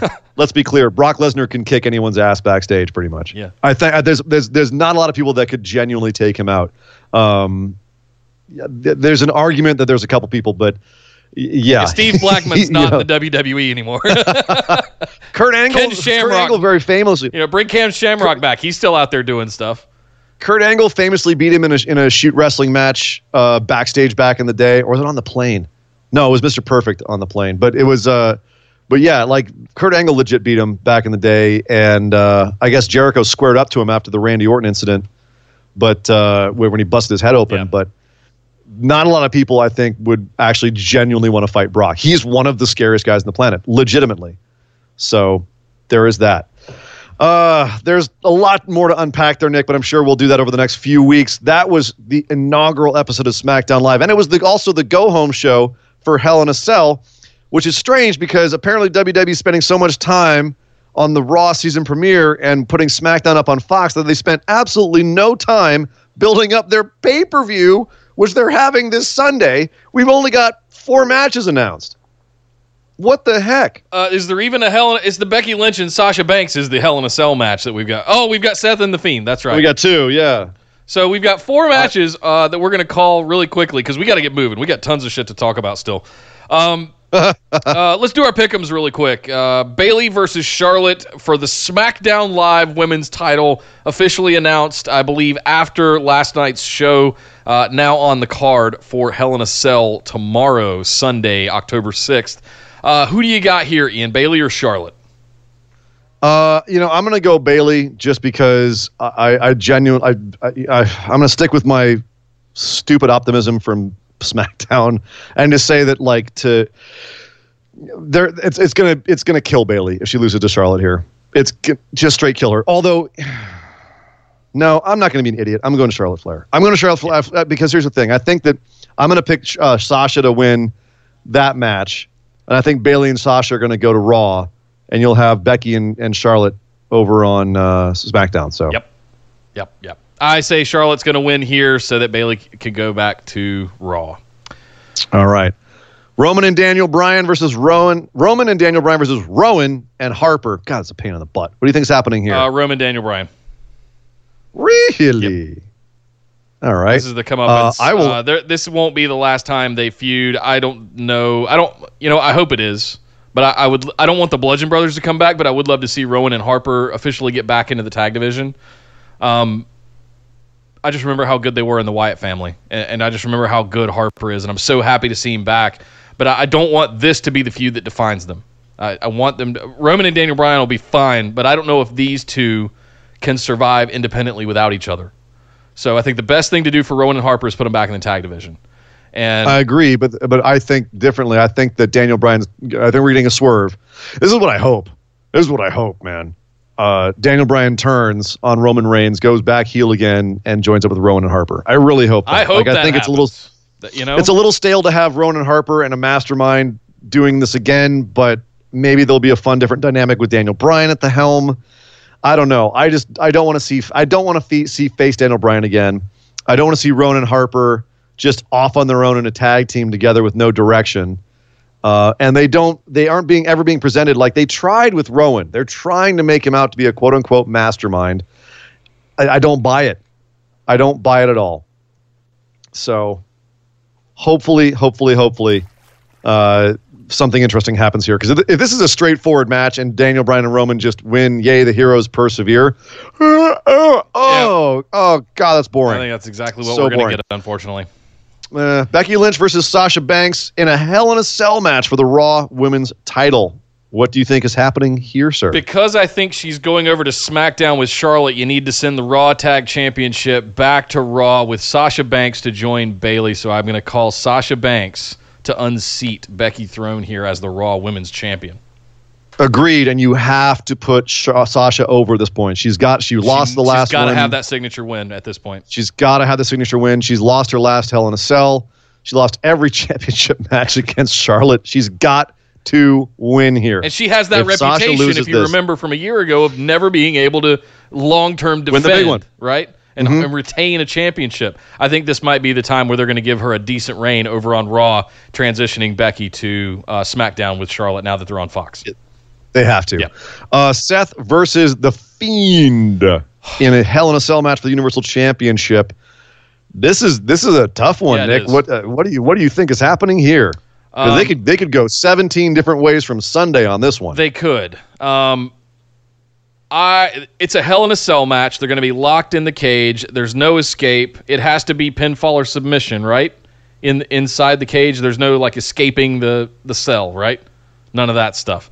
So at the end of the day here, I'm torn because Seth is the better champion. But if you don't anoint the Fiend, they haven't kept it in their pants, for the record. That's the one thing I wanted to say. We've been preaching. Right. You got to keep it in your pants. You got to make it a big deal when it happens so that it makes it worth it when you do unseat someone that's top tier like a Seth or a Braun or a Drew Mac or whoever the champion would have been at the time. Demon Finn Balor, I think, is what we all projected by WrestleMania. Something like Well, that ain't happening. as we know now, which we'll get to. Oh, boy. Woo. Can the Fiend survive and continue if he doesn't unseat Seth Rollins? Is the Fiend as terrifying if Seth Rollins can curb stomp him and retain his championship? I don't think so. So that's where I'm torn here. I'm still trying to make a decision of what I want to call. My gut tells me Seth's the better champion, but it makes all the sense in the world to put the title on the Fiend. Make a decision, sir. Fiend has to win. I'm going to pick the Fiend. And I don't like having to All make right. that choice. I don't like the Wow. position they've put me in having to make that choice. Those sons of You bitches, son Nick. of a bitch. All right, this is a tough one for me too, man, because that's I'm going to pick Seth because I think there's ways to get out of this and have him retain his title. I don't think they've made it look like the Fiend gives a crap about the title at this point. He's just doing this to mess with Seth. Yeah. I think he just wants to hurt Seth, and I think there's a way out of this where the Fiend doesn't win but doesn't lose as well. I don't think you have to have him be curb stomped for this to end. I think he could destroy Seth, and Seth could still have the title, but he could destroy him mentally. I think that it would be strange to have Brock on SmackDown as the champ and the Fiend on Raw as the champ. Two guys who wouldn't really be defending it on your week-to-week shows. I also have a hunch I think Seth you have- might be going to SmackDown. That's the other reason I'm picking this. Not with Roman over there. I think Roman's going to be going to SmackDown and Seth is going to stay on Raw. So, but We'll see next week. everything's up in the air. Yeah. Who knows, man? It's really tough to call this because we really don't know where a lot of this is going, and Vince's mind could be changing day to day, and probably is. Yeah. So I'm going to go with Seth just to be perverse, and because I think there's a good chance. I think that they shouldn't put the title on the Fiend at this point. I It'd just agree. It would be too. It's too unwieldy. It's too unwieldy given everything else about his character. Let me do this because I'm doesn't need it. circling around things right now in my head. This is one of those where I want to say Seth retains, but not in a traditional finish, not in a legitimate finish. It's one of the you can't DQ because it's a Hell in a Cell match. How else do you finish this match? Is somebody going to open the door and come in and interfere? That is something weird. I want is to gonna point happen out here. I want to point out that with Bray Wyatt, they've had horrible, stupid things like holograms appearing out of the ring. They've had the little kid that comes out of the crowd and sings in the doorway. He's got the whole world in his hands, right? Remember that? Yeah. They've had a couple of really stupid finishes to Bray Wyatt matches where you go, this has to be a pinfall or a submission. There's no way they can finish this. Oh, they'll find it. They'll find some dumb way to finish this that's spooky yuki. But I mean, he's Seth gotten retains. Seth into the mandible claw and completely debilitated him for 3 or 4 times now over the last month. So It's another reason why I think Seth is retaining. But if again, so the whole thing the story has to be that he can't get Seth into the mandible claw, because if he does, it would make no sense if Seth got out of it somehow. That's where I'm so spun up on this. unless well, okay, we're not going to go too far down that rabbit hole, but suffice it to say I think there'll be some kind of screwy finish to this. Butter said, knowing WWE, the Fiend will get counted out, even though it's in a cell match. Yep, something like Something that. stupid. He'll grab a monitor from underneath the ring and electrocute himself. Yeah, Seth Oh, wait, retains, no, but this isn't that was gonna. Dean This Ambrose. isn't. I'm changing my. This is gonna be. Seth. No, it's too late. You're locked in. What? I chose Seth. This isn't gonna finish clean. Come on, man. You locked yourself in, Fine. and then I convinced you to go the other You way. didn't convince me. I'm still my head's. I did. On it. That's fine. Fiend. Now you can do whatever you want. Fiend, whatever. Yeah, go for Fiend. More shit on Nia, the overtime. When the Fiend wins, you'll be so happy with yourself, won't you? No, I will not. No. All I do is win. Yeah. Win. Well, guys, there you go. There's SmackDown in our Hell in a Cell picks, but we're not done. We got more show to do. We got to go talk about the Wednesday Night War, kicking things off with AEW's Dynamite.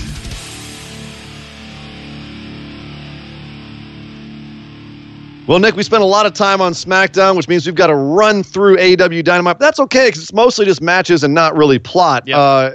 But some very entertaining stuff. Cody versus Sammy Guevara opened up the show in a very entertaining match. Do you think this was worthy of the first match ever on AEW placement? Yes. I think it did. It needed Cody and Brandy coming out. Pyro, Cody is... Everybody knows Cody. I think the problem with AEW is that it's bringing a lot of indie people into the limelight that a lot of mainstream professional wrestling fans are not aware of and don't know. The great part about this is you're bringing Cody out first to open the show. Everybody knows Cody at this point. Sammy Guevara, not so familiar, but to have him in a showcase match to pull the curtain basically, where he performs extremely well and does really well with Cody. Sammy Guevara is all of a sudden on the map in the professional wrestling world coming out of the indies. And that's going to be the case with a lot of these indie guys where they're going to have a match like this and people all of a sudden, I mean, look at what happened with Luchasaurus, right? He went from who to everyone loves him now. Jungle Boy. This was a lot of people open up their eyes on Sammy Guevara here. Yeah, definitely. So I'm happy to see it. As I remember the time that he tweeted back at us about how much his chest hurt after his match with Walter. Because what did you tweet him? Like, how's your chest, buddy? He was like, sucks. Yeah, it sucks. Oh my God, Walter left like an entire handprint across the poor kid's chest. Anyway, so no, this was a great way to open the show. I was worried about Cody's heel face dynamics being confusing to a casual audience, but I think people got it once they realized what a cocky little bastard Sammy Guevara was. That was a solid opener. But then the problem was we had Brandon Cutler versus MJF, and Cutler botched a top rope spot and might have genuinely screwed up his leg, and MJF pinned him pretty quickly after that. Is Cutler a lost cause? Does he have it, or is he just kind of there because of nepotism? I think he's there because he's done so much work with Cody and the Bucks, with being the elite stuff and all of that on YouTube. All the work. Cutler's one of the graphics and video guys and production guys who loves wrestling, gave it a shot, but ended up coming and working with Cody and the Bucks on doing all the being the elite stuff in the background. Just a little background context for you guys. So there was a thing as they were bringing up the beginnings of AEW, they gave Cutler a contract as like a great gift, right? And he lost his mind. He was real emotional about it. He was very touched. It was a great moment. So this was the debut, and it's MJF. It is what it is. He had a shot, but I don't think he did real well. I just think in terms of presentation, I don't know if Cutler has the it factor. Yeah. You know what I mean? Like he's just kind of there. He doesn't have it. But maybe this was a bad night, an off night for him. I don't know. He didn't pop for me. And maybe I'm just being nitpicky, but we had a little skit with Kevin Smith and Jason Mewes at ringside. Angelico and Evans. Jack Evans came up, started yelling at them. Private Party broke it up. We actually ended up having a dark match about this later. Did this feel a little too WWE-ish to you? No. Like, hey, look, the celebrity's in our audience, and we're going to create an angle out of it, and it's going to be kind of poorly put together. Like, or did this bother you, or was this fine? I mean, it was a little on the nose. Obviously, they paid to promote their new movie that they're working on, and with Jericho. Yep, that's fine. And it is kind of funny because Jack Evans and Jason Mewes look like they could be, brothers from another mother or something like that. They do look clones. Similar. Yeah. Clones. So the idea of him walking up to Mewes, and Mewes will tear you down pretty quickly. But no, this was fine. I loved Private Party coming in from the crowd as well. AEW Street Profits, as I like to call them, because they got the cups and the bling and all that, right? So anyway, this was fine to me. I don't think there was anything wrong with this. Yeah, it was fine, but it worries me for the future. Letting Van Vliet lead on this and then just handing Kevin Smith a microphone is not a good idea because he will talk for an hour. He will. He's a talker. I actually have seen Kevin Smith's. He did like a college speaking tour, and they put out a because it was just him just talking about stuff. But it's fascinating. The guy's a fascinating talker, but he can talk. For a guy who plays a silent guy in the movies, man can talk. Speaking of talking, SCU had some talking to do about the tag team tournament. They chose the 2 members that will face everybody else in this tournament. Scorpio's out. Going to be Kazarian and I got to say, and Chris, I was about to call him Chris Angels, Christopher Daniels. So right choice there. The first thing that happened, of course, Lucha Brothers came out to get in their faces. Which was brilliant, by the way. That was great. It was fine. And they had Phoenix. Phoenix delivered a nice little promo. Yep. Good man, working on his English. Yep. Pentagon no English from him. Mist. he delivered the mist and the Cero Miedo. Yep. But he also delivered, man, put on some socks. What are you doing? That mask does not go with that suit. I'm sorry, man. Like, I'm so used to him coming out like the Ninja Warrior outfit. That's a problem. It's funny. I don't know if it works.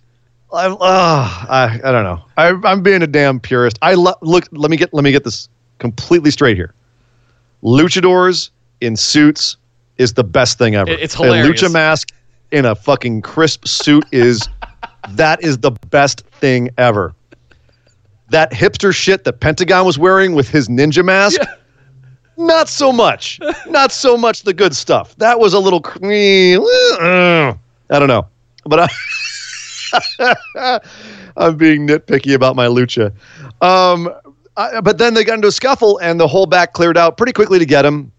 It felt more like what would happen if a genuine scuffle broke out. Like, let's say like at a UFC weigh-in, and the 2 guys get into it and having everyone jump in to break them up. It felt more like that, right? Where you had refs just ready to go, security guys ready to go, and they were genuinely breaking them up, and there was no like breaking free and jumping over the guys to get to the. No, this felt like even Ref Aubrey was out there tackling people. So this was, I liked the way this felt with the breakup of the scrum. Did I see Malenko out there mixing it up as well? Malenko front and center. So the ref was out there, but Dean Malenko out there mixing it up with these guys. I love it. Using one of his 1,000 holds. Yes. Absolutely. Yes. I love it. Next match was Hangman Page versus Pac. Okay. I can't wait to hear about that was a very, very heavy okay there, Nick. I can't wait to hear what you have to say about this. This is one of the ones we need to talk about. Oh my goodness. Okay, well here let me lay out the match real quick. Okay. Hangman Page and Pac competitive match ultimately ends with Pac doing the black arrow on Hangman Page's back and then putting him in the what is he called, the Devastator, the Rings of Saturn basically, and Brutalizer. Rings of Saturn, and Hangman taps out, passes out, unable to continue. Can you still call Hangman Reigns after losing 2 in a row? Well, that's not the way I would have put it. Okay, so when you said that okay, I was very down on him getting the sort of inaugural big push. Like, really, you're not going to do Cody or Kenny or Jericho or anybody like that? It's going to be Hangman Page. That's going to be the face of your company. That's what I was down on previously. I don't know if I've ever seen Page go as hard as he did against Pac. You didn't watch a lot of New Japan with him. That's true, but I saw a harder hitting, harder wrestling, more vicious and aggressive Hangman Page this week than I had seen previously. And Hangman Reigns, that was why I called him that, because he was just handed that anointed position, right? Of you're going to be, but the dude can go.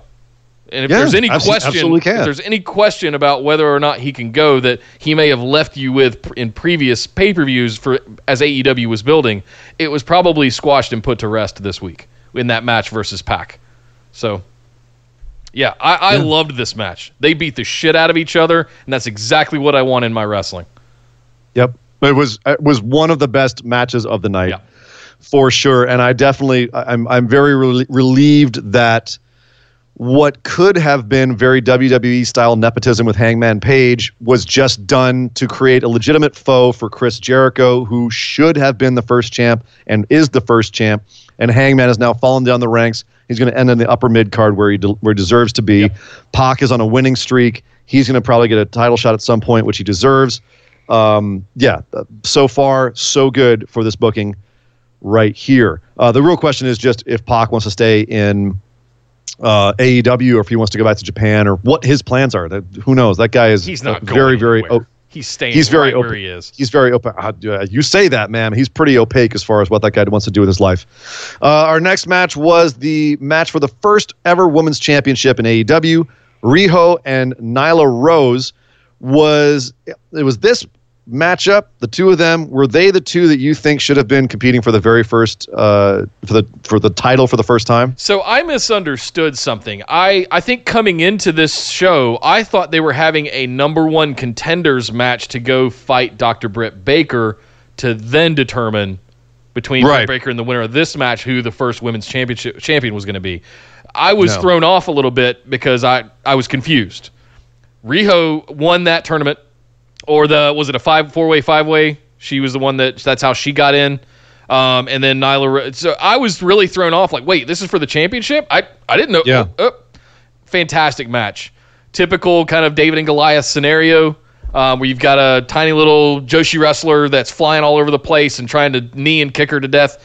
And Nyla Rose just standing there taking it and throwing this little girl around all over the place. And it's funny because the difference between like the kind of smarkier people that I know, like the hardcores, and the casual people that I know, casuals love this match. The audience that was in attendance, this was the hottest match of the night by far. People who were in attendance said this was the loudest the people were.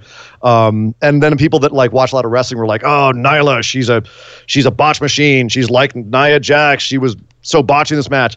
I was watching this, and I was kind of between the two, where I'm like, yeah, okay, Nyla wasn't entirely clean this entire match. Riho, sometimes her offense didn't quite look sharp enough to get the reaction that it did from Nyla. But at the same time, like you said, the storytelling in this match was, for the most part, pretty good. There was a one moment where Nyla went for a chair and risked DQ, which didn't seem to make a lot of sense, and it made her look dumb. And then she said, well, okay, I can't hit her with the chairs. I'm going to lay her out on these chairs outside of the ring and then senton her from the ring apron. And of course she misses, and Nyla, goes splat on the chairs. And one of the criticisms was that booking makes Nyla look dumb. And conversely, like I saw it as Nyla wanting to do anything to win and being so vicious and violent, that's what she's going to do. So I think that there is a discussion to be had. There's an argument to be made about whether or not this was a quote-unquote well-booked match, but it worked for me. I bought in. I liked the fact that Riho finished her off with a nice crisp double knees and ended up winning. And the crowd at my bar loved it too. When watching it, they all bought into this underdog story here. It was the false finishes too. There were a couple of times where Nyla looked like she had her under wraps, had her dead to rights, and Riho just kept kicking out and finding ways to avoid just getting pinned and losing. So I think it was the false finishes that really helped continue the story here and what really hyped up the crowd to get them going. So congratulations to Riho, your first AEW Women's Champion.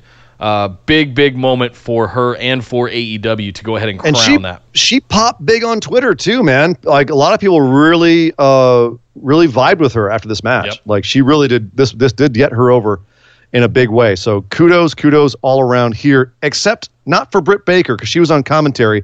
I guess she was just kind of there. I didn't say a damn thing. They were lobbing her softball questions. She had no answer for it. That was a terrible performance by her. Yeah. That was definitely little scary because I know they really want to put a lot of the women's division on her back, and that was not a good start. If you had told me in the summer that Riho would be the AEW Women's Champion, I would have told you were crazy because of all of the Brandy Rhodes and Allie and Britt Baker and all the things that they were doing around all of that to promote things like All Out and some of the other pay-per-views they were doing, it looked like they were all things were leading towards Britt Baker being your first women's champion. This really caught me off guard. From what I understand, the initial thought was Kylie Ray. Sure. It was going to be Kylie Ray and Nyla for the championship initially, and then whatever happened with Kylie Ray, which we still don't know what happened with Kylie Ray, why she had the fallout with AEW, but so they wanted to get another, peppy young small thing to go up against Nyla. And Riho was there, so that's what I understand happened. So I don't have any confirmation. That's what I understand.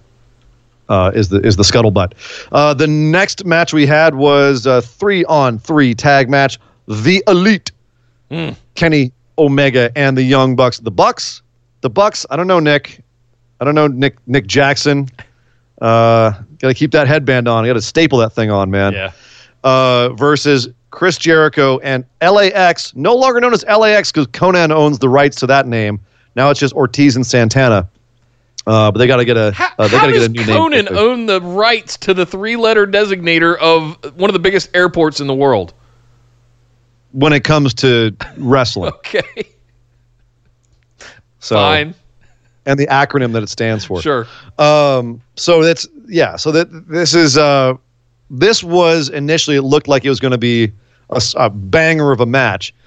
Things went nuts, Nick. Like, things just went completely off the rails. This is where the show devolved into chaos. First, as it looked like Kenny Omega was about to do a tope of some sort, or some sort of suicide dive.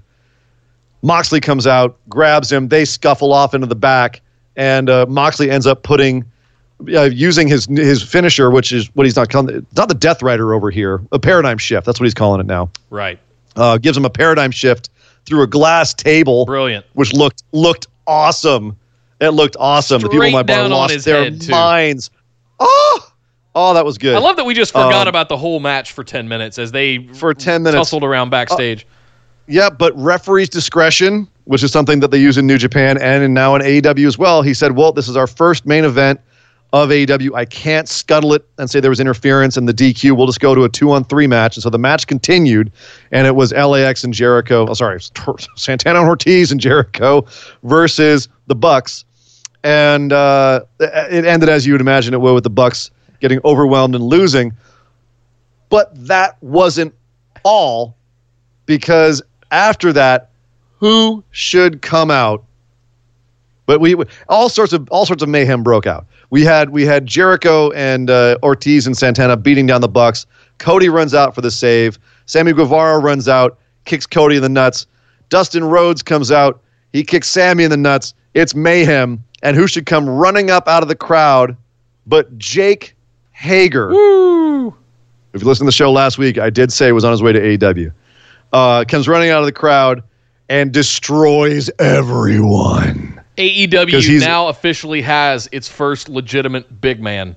Because did we not say they need a big man? I've said that multiple times. We've said that multiple times. And look at. So Jack Hager, whatever you want to call him, went and trimmed up for Bellator. He's down to like 250, 245, 250. He could easily go pack 25, 30 pounds back on and be back up in that 280, 285 weight class. And then he's Brock Lesnar size.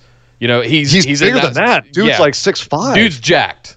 He can be. He's really slimmed down and trimmed up right now for Bellator. Like, him and Luchasaurus are the two biggest guys in AEW right now. Yep. Legit. So and congratulations, AEW. You've got a heavyweight. If you want to know how big this guy is, Dustin Rhodes is a huge human being, and Jake Hager is bigger than him. Yeah. He's in every direction. So no, great get for them. There's a lot of people that are down on Jack Swagger or Hager coming back. They're not really big on him as a worker or as a talent. What's your thoughts on him? Just wait and see. I agree. Wait and see. He had a phenomenal season in Lucha Underground. Yeah, the leash is off. Just wait and see. You're going to love him. Who else do you think is going to be like a surprise? Because they're not going to blow their wad all at once. Who else do you see going to AEW in the next couple of weeks? If they got Hager, who else are they bringing out? I don't know who you're referring to. I will say that in the chat off the cuff, I think I typed, I wonder if Moxley's going to make an appearance here, because the match was kind of just treading water a little bit, and I'm just like, something's up here. But so I was really like, got that one.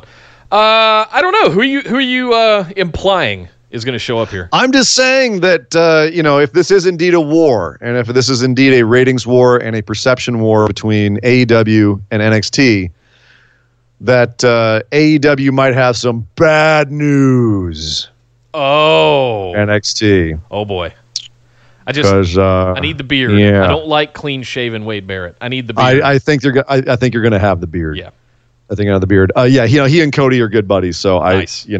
I think that's in the works. Nice. We did have Total speculation. You mentioned one of the dark matches that happened earlier with Lucha Brothers and Angelico and Evans.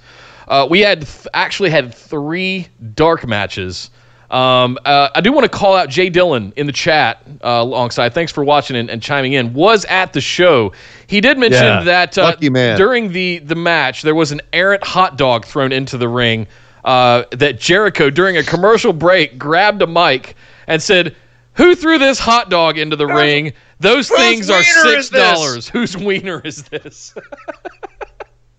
So that was funny. Also, Jack Hager got the biggest pop of the night, apparently. In the arena. It doesn't surprise me. No. Oh, it doesn't surprise me at all. Other dark matches we had, Darby Allin defeated Shima, which I think on the pre-show. I would love to see that match, and come to find out we are going to get to see those matches because announced today Cody came out and said we are going to have a new YouTube channel, or series at least, on the AEW channel that's called AEW Dark, and it's going to they're going to put all of their dark matches on YouTube, which I think is brilliant.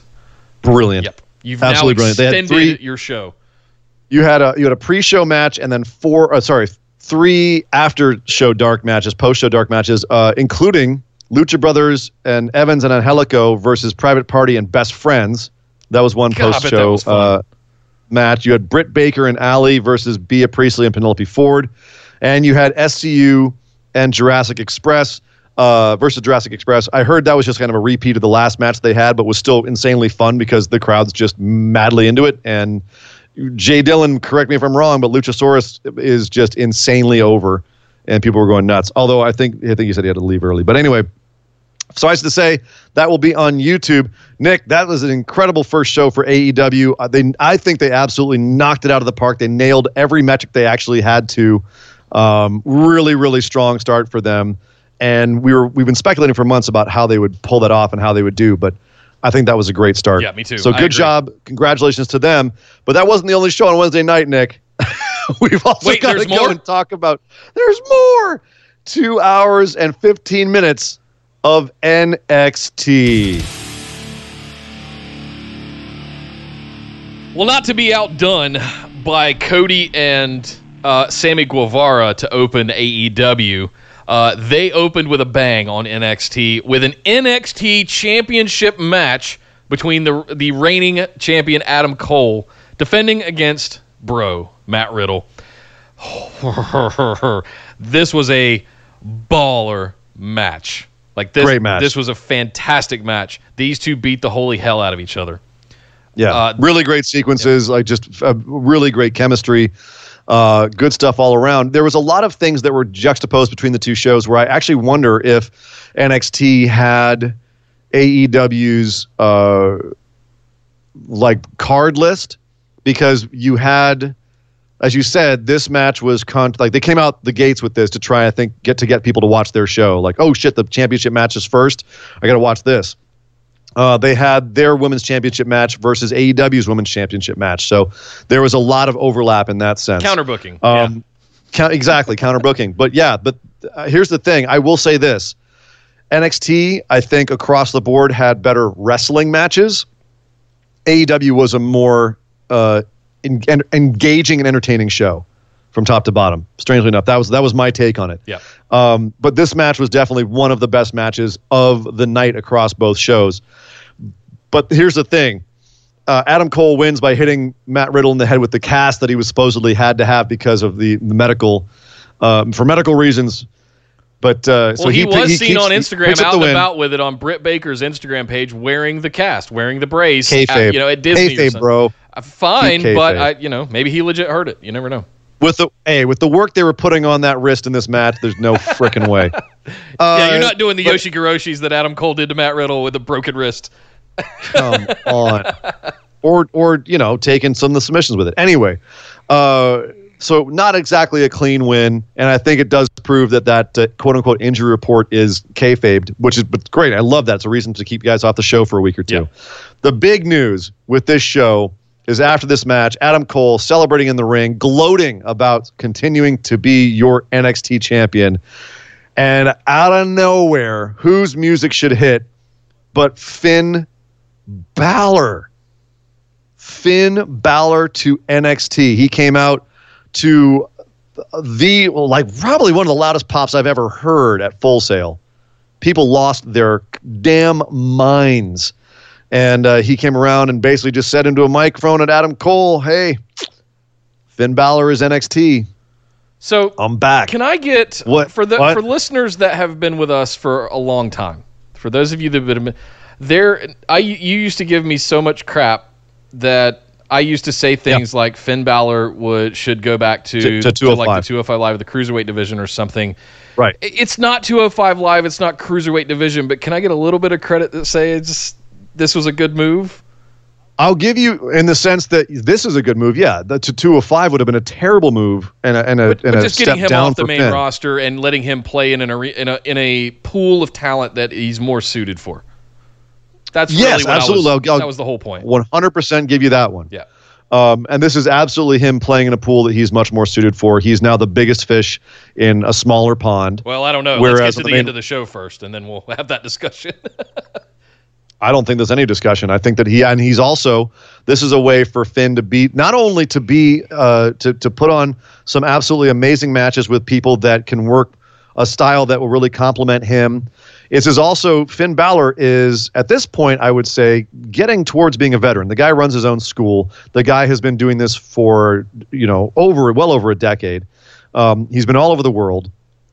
And this is a way for him to not only mentor up-and-coming people at the Performance Center and other developmental talent, but you're bringing in people from Japan. Yeah.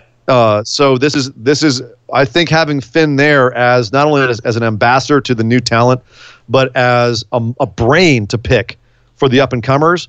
This is a brilliant move across the board. The only thing I can say about this is, and not only that, but from a ratings standpoint, now you're pushing people who watch the main show to NXT. If Finn Balor's on NXT, I'm going to go watch that now. Do you feel like there's any other superstars that could come to NXT? Oh, sure. Like who? Who? Chad Gable. Chad Gable would be. Yes. Poor guy. He's going from a lumberjack. Frankly, I think Ricochet went up too quick. As well as he's doing, he was a lumberjack last night. So Aleister Black maybe went up too quick. So the whims of an old man. Aleister Black didn't go up too quick. They botched him. They botched his call. They weren't ready for him yet. That's what I meant. What I don't want to do. Here's my fear. You asked a very apropos question. I don't want to see a re-influx of talent that is not giant big men coming back down to NXT and outweighing the breeding of new talent that NXT has become known for.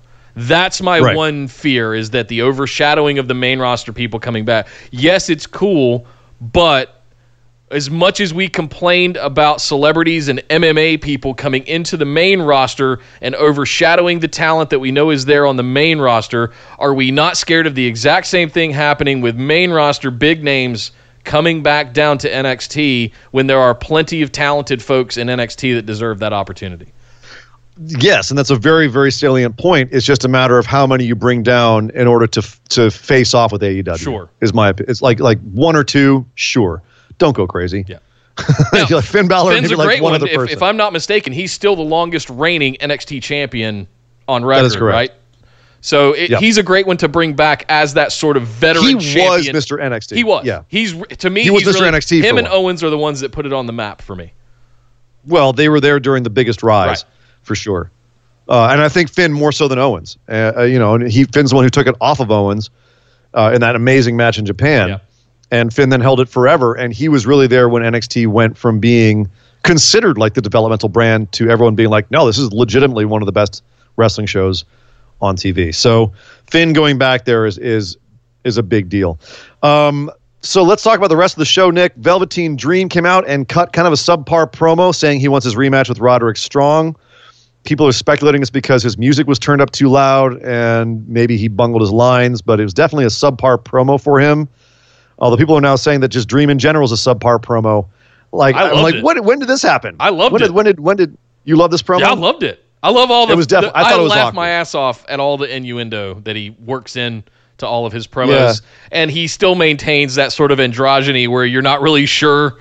He's got a couch full of ladies, but he's making jokes that could allude to the fact that he swings the other way. So I think it's hilarious. It makes people uncomfortable because of certain reasons, and I love his promos, the way he delivers them, the way that his set looks with his couch and the purple black lights and the smoke and everything. It's just I think the production of Velveteen Dream, regardless of what he's actually saying, is 5-star. Well, it's very old school. When you talk about like people like Adrian Adonis or Gorgeous George, like he's tweaking that, whether it's homophobia, whether it's just close-mindedness. He's tweaking that. Right, of just but this promo was definitely very stilted. And when you're saying these kind of things, he's saying they've got to be smoother than this, and it wasn't a smooth one at all. Yeah. He has done better. He will do better. It's just a blip. I'm not worried about it. But yeah, it looks like he's headed for Roderick Strong. Mia Yim had a match with Io Shirai, which was a nice, hard-hitting affair. Ladies put on a good match here. Good showcase for both of them. Yim does get beaten pretty clean by Io Shirai. Is she falling down the card, and is that a good thing? Or is this just a way to say that, yes, Mia's really good, but Io is better. She should be higher up the card? Or am I reading too much into it? I think Io Shirai might be on a level, if not higher. Like she should be a lot higher than what she is right now. And I think she's headed that way. I very much so. I just don't know. It's going to be a timing thing, right? Like we saw with Aleister Black and Ricochet coming to the main roster this spring. They were right in the middle of programs, and then you just threw them up there. And it didn't. It's worked out for Ricochet, not so much for Aleister. My concern is they're going to do something similar with Shirai. Let's see how that gets handled. I hope they strap her. I hope evil Shirai is the one that takes the belt off of Shayna. Let's see what happens with that. But that's my concern. I'm not so concerned about Mia. She'll be fine. I'm concerned about the handling of Io, especially now that she's flipped, which I like even more for the record. But I'm curious of how she's going to be handled going forward. Agreed.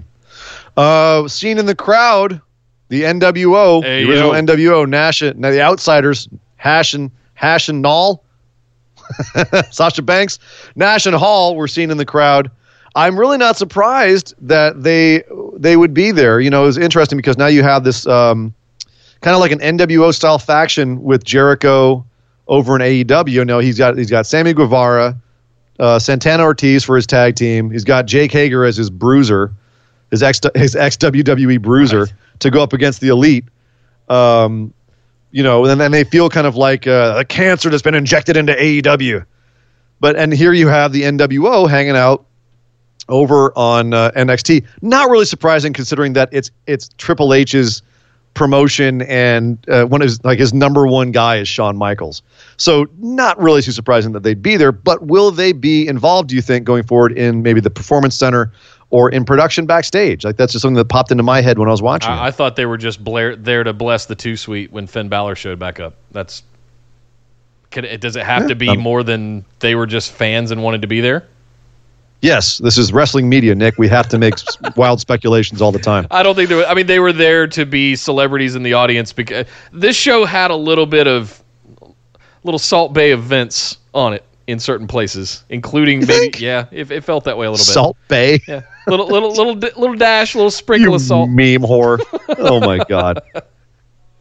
Next match we had was Johnny Gargano and Shane Thorne. They've had like a little tiny feud kind of building up, and it was a little tiny match. It was about a 9-minute match. I don't know. What did you think about it, Nick? It got kind of crapped on online. Meltzer gave it a really low rating. It was okay. It was there to give Johnny Wrestling a pop, but a place to be. Yeah. I thought it was fine. It was fine. I didn't mind it at all. It was high energy. I thought there were some good spots in it. I thought they worked pretty well together. It wasn't Ciampa and Gargano or Cole and Gargano that we've seen this but it wasn't year, supposed to be. No, I mean, I thought it was underrated. I think it was very underrated. I think it was a good match for Shane Thorne to have against someone like Gargano, and maybe for him to get a little bit of comeuppance. He hasn't really found his spot yet. So we'll see what happens with Shane Thorne. I agree. This was a good look for him, I thought, but he's still got some work to do. Candice LeRae had her women's title match against Shayna Baszler. Looked competitive, but ultimately tapped out in the Kira Fuda clutch. Where does this rank on Shayna's list of matches? Like, was like a top level Shayna match or like a mid level Shayna match? Mid level. And I hate to say it about Candice. I just after the match she had with Io Shirai, This was not a good showing for her, and really I thought she looked great. She did until she got a hold. She escaped the clutch a time or two by rolling over and putting Shayna's shoulders to the floor, and that's one of the ways to get out of those clutches, camel clutches. But it didn't look it. Or sorry, not camel. Whatever. Kira Fuda. I know what you mean. But I wanted to see a little bit more. I don't think we got the lion salt off the ropes that she's so very well known for.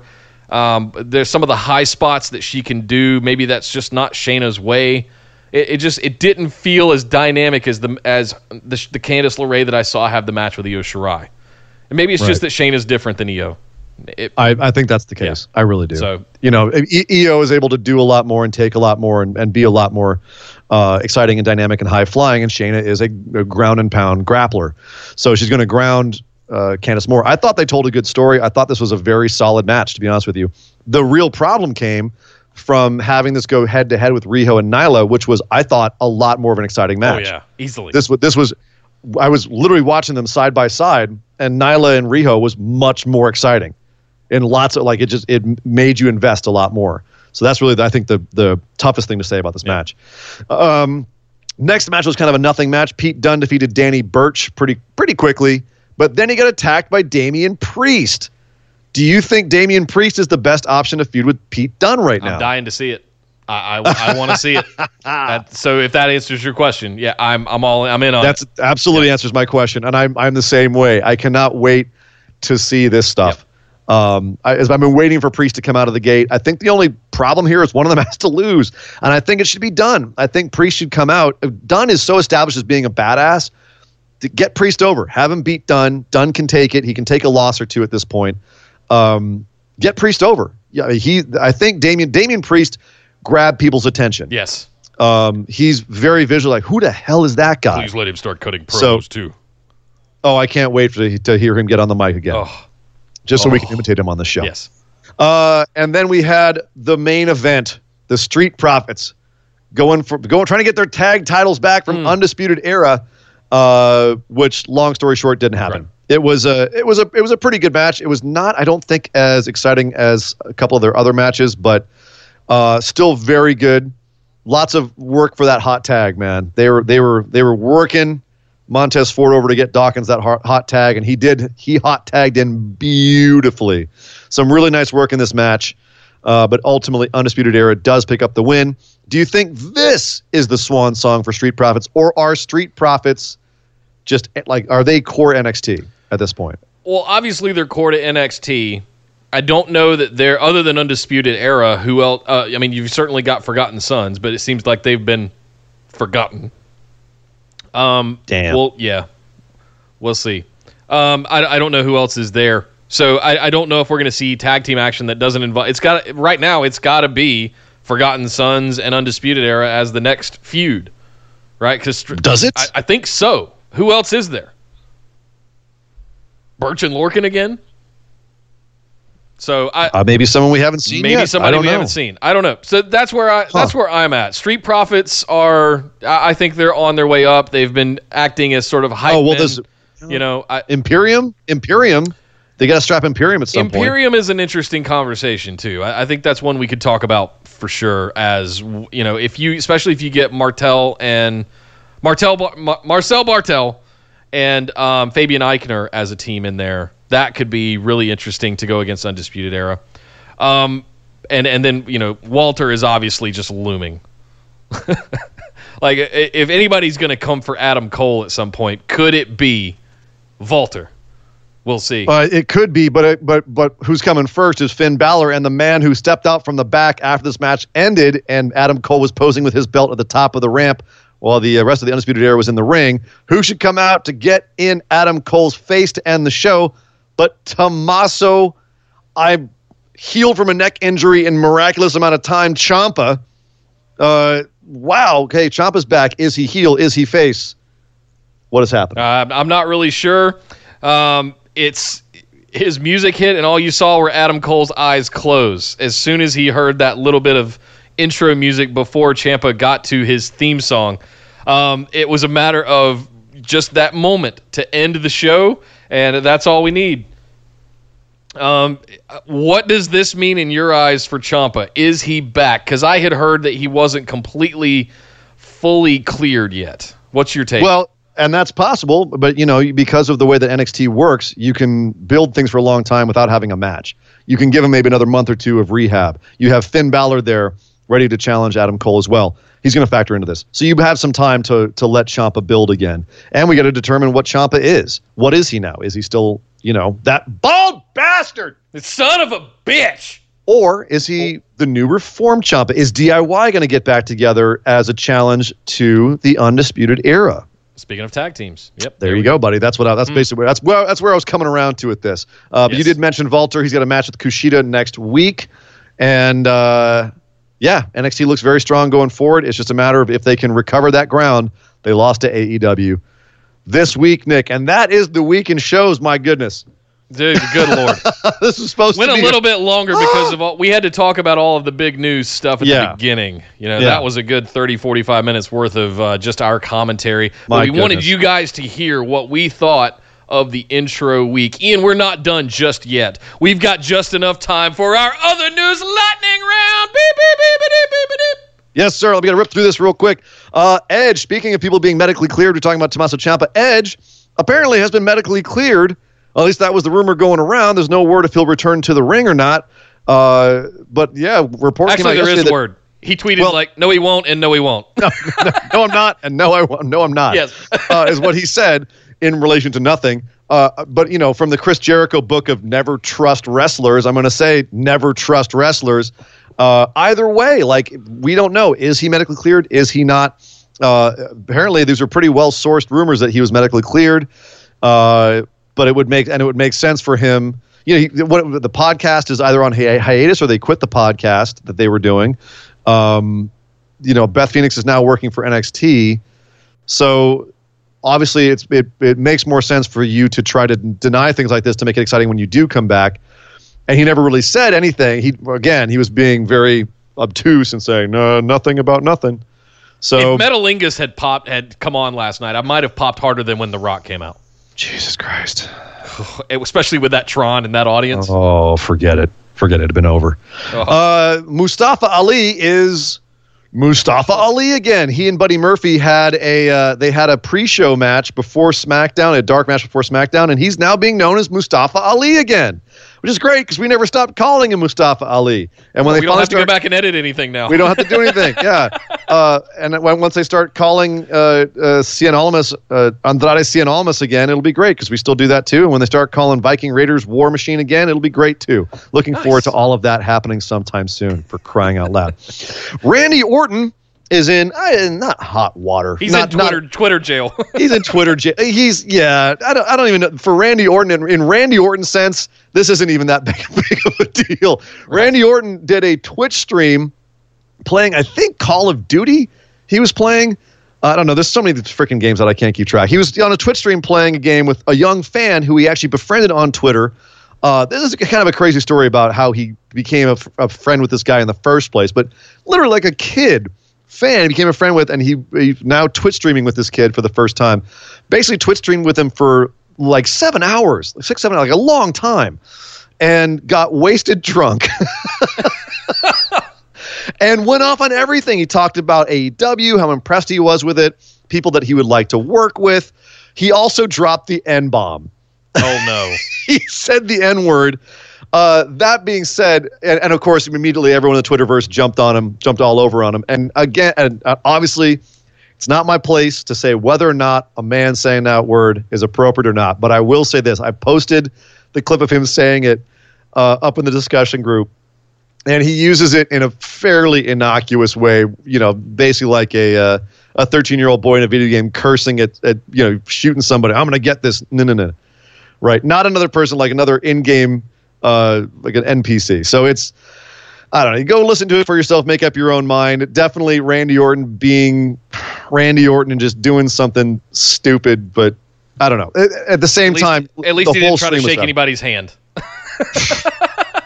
No one playing with that controller after he's done with it. I'll tell you that. Right. Yeah, but I have to do it another time. There's a whole list of stuff that he talked about on this stream that was actually very fascinating. So you win some, you lose some. You get some great information and some good shoot-style interviews from him, and then he drops the N-bomb, for crying out loud. Randy, Jeff Hardy also doing Jeff Hardy things. He was arrested on Thursday for driving while impaired. In Moore County, North Carolina. That's the middle of nowhere, North Carolina, where there's nothing there basically except the Hardy Ranch in Cameron. I want to point out he was released at 11:30 from Moore County Police. Released 11:30 p.m. That means the dude was taken in at late afternoon, early evening. Yeah. he was processed before dark. He was day drinking. The dude was day drinking. This is becoming a recurring thing this year. He was arrested on March 10th for driving while impaired in Concord, North Carolina, and on the 13th of July, he was arrested in Myrtle Beach for public intoxication. Matt Hardy tweeted out that he loves his brother. He wants to do everything for him, but Jeff's got to make his own decisions, and Matt's concentrating on his family. So, WWE said Jeff's a grown man. He's responsible for his own actions. Same thing they said about Jimmy Uso. So we will see what happens with Jeff Hardy. Stop it, Jeff. Stop it. AAA Invading LA show, which was supposed to be October 13th at the Forum, has been rescheduled, meaning it's been indefinitely postponed. We do not have a rescheduled date for it. That was going to be a huge show. Forum's a big venue. AAA is a big company. LA is a huge Latino market. I was actually going to try to go to it. So that's a bummer, but it's actually good for me because I couldn't go on that day. So hopefully I'll get to go to AAA's Invading LA show whenever they reschedule it. CM Punk said on Collider, he was on Collider in an interview this week, said if he came back to be on Backstage, specifically, he doesn't want to go back into the ring at all. He is open to anything other than wrestling as far as his career because he's grown as a person and a businessman. And if he is on Backstage, he's employed by Fox, not by WWE. And if something sucks, he'll say it does. So far he's dealt with no one from WWE for this deal, only with Fox people. So very interesting. A lot of the stuff that's coming out about CM Punk and this Backstage deal. And finally, he says not finally. There's a lot of stuff he got in, but I don't have much time. He says he wants it to be similar for what he's currently doing for CFFC MMA. So basically, just kind of a breakdown and analysis. And if you're going to have some guy break down and analyze WWE, I want to see what CM Punk has to say about that. Okay. How about you? Ring of Honor's Death Before Dishonor. I don't know if they're going to die before they get dishonored. They only had 800 buys for this pay-per-view. By contrast, Best in the World back in June did 3,500 buys, which is also abysmal. So yeah, that's atrocious. And it's funny because, we kind of rag on Ring of Honor on the show, but really they're not putting out a terrible product. It's not bad, but there's definitely kind of a snowball effect of a bad air around Ring of Honor right now, and it's too bad. Death Before Dishonor was actually a pretty good show, I got to say. Top to bottom, it's pretty good. Felt a little amateur at times, but I don't know. They're definitely getting a worse rap than is warranted, but they're also majorly on the downswing. So, Ring of Honor, scary times for Ring of Honor. MLW has signed its first women's wrestler, Zeta Zhang, who you may remember from the first season of the Mae Young Classic, is their first woman. They will be announcing more women over the next couple of weeks. Speaking of people leaving companies and joining companies, according to Joe Lanza of the Voices of Wrestling show, Minoru Suzuki wants out of New Japan. Doesn't like how he's being used there right now, and maybe headed over to Pro Wrestling Noah after his stuff with Jushin Liger finishes up around Wrestle Kingdom. So the only reason he's in New Japan right now is because of this Jushin Liger program, apparently, according to Joe Lanza. Also, Harold Mage, who's the head of New Japan, might be heading out after Wrestle Kingdom as well. So what? Something going on over in New Japan. Something in the air. Damn it, Gato. Keep our eyes on that. Yeah, it's always Gato's fault. Breathing with the switchblade, apparently, over there. NWA has held its first round of studio tapings. Be careful of what you Google, because all the spoilers are out there. I've read a couple of them. They're coming out the gate firing. There's going to be some exciting stuff on those first few episodes, and I'm looking forward to seeing what they have in store this coming Tuesday, October 8th, where they will be debuting NWA on YouTube for free. John Moxley is not taking AEW's healthcare because he'd rather stay on Renee Young's. I don't know what that says about AEW's healthcare versus WWE or what they give you or what Renee's making, or I don't know what this says, but that's very interesting. I don't know. Just something, just food for thought. I wonder if Renee Young is, now that she's doing backstage, if she's also now employed by Fox instead of WWE. Fox is notorious for having fantastic benefits. So could be something to do with that. Well, fantastic. That's interesting to think about. And finally, Scarlett Bordeaux, who you may know from Impact and Ring of Honor, and a few other places, apparently going to NXT, and she might debut very, very soon. Definitely going to be the most eye-catching act they have in NXT. I think if they're looking for that teenage market, which AEW just demolished them on this week, AEW just crushed them in the teenage market. That's a way to get the teenage boys to watch your show. Scarlett Bordeaux's gimmick, basically a burlesque dancer, burlesque dancer wrestler. So, yeah, coming soon to NXT. And that is the news, Nick. What a monumentally huge show we had today, because it was a monumentally huge week in wrestling. I'm looking forward to the settling down. I do have one more piece before we get to beep, beep, beep, beep, beep, breaking news. Apparently, Season 3 of the Mae Young Classic, breaking today while we were taping, will be taped on November 2nd and November 3rd. So, but just absolutely breaking news while we were on the show here today. It has come out that they are taping night 1 on the 2nd and night 2 on November 3rd. So Mae Young Classic coming back, I'm assuming on the WWE Network, without NXT. I'm not sure if it'll still be tied to NXT like it seemingly has before, but now it's probably just going to be something on the network. Ian, what do you think about the Mae Young Classic coming back? Can't wait. Bring it on. It's always awesome. Always great. Always awesome. Well, guys, that's our show for this week. Ran a little bit longer than we're going, but don't go anywhere. We're going to jump right over to a brand new stream, so refresh the YouTube page. Once we get off of this one, you'll find a new stream up to do our listener questions from all of our patrons. Speaking of which, thank you to all of our patrons that help us support our show every single week and has helped us transition ourselves into this new 2 to 4 show era every single week, just for all of you listening out there. If you'd like to get in and help us out on that and get access to some exclusive content, head over to patreon.com/BWO. You can also come join us in our Facebook discussion group. Just search for Busted Wide Open on Facebook and you'll find us there. Send us a join request, like our page, and we'll get you right into that. We're here live on almost everything we do on YouTube at youtube.com/bustedwideopen. Be sure to pound that like button for this video and any of our others that you enjoyed, and subscribe to our channel. Hit that notification bell, because we got a lot of events scheduled for all of our upcoming shows that we'll make sure that we can get you into. You can follow us on Twitter and Instagram at BWO Podcast. And I think that's it. Do we have anything else we needed to go over, Ian? Well, yeah. If you're on the chat right now, if you're watching us live right now, stick around. We're doing the question shows next.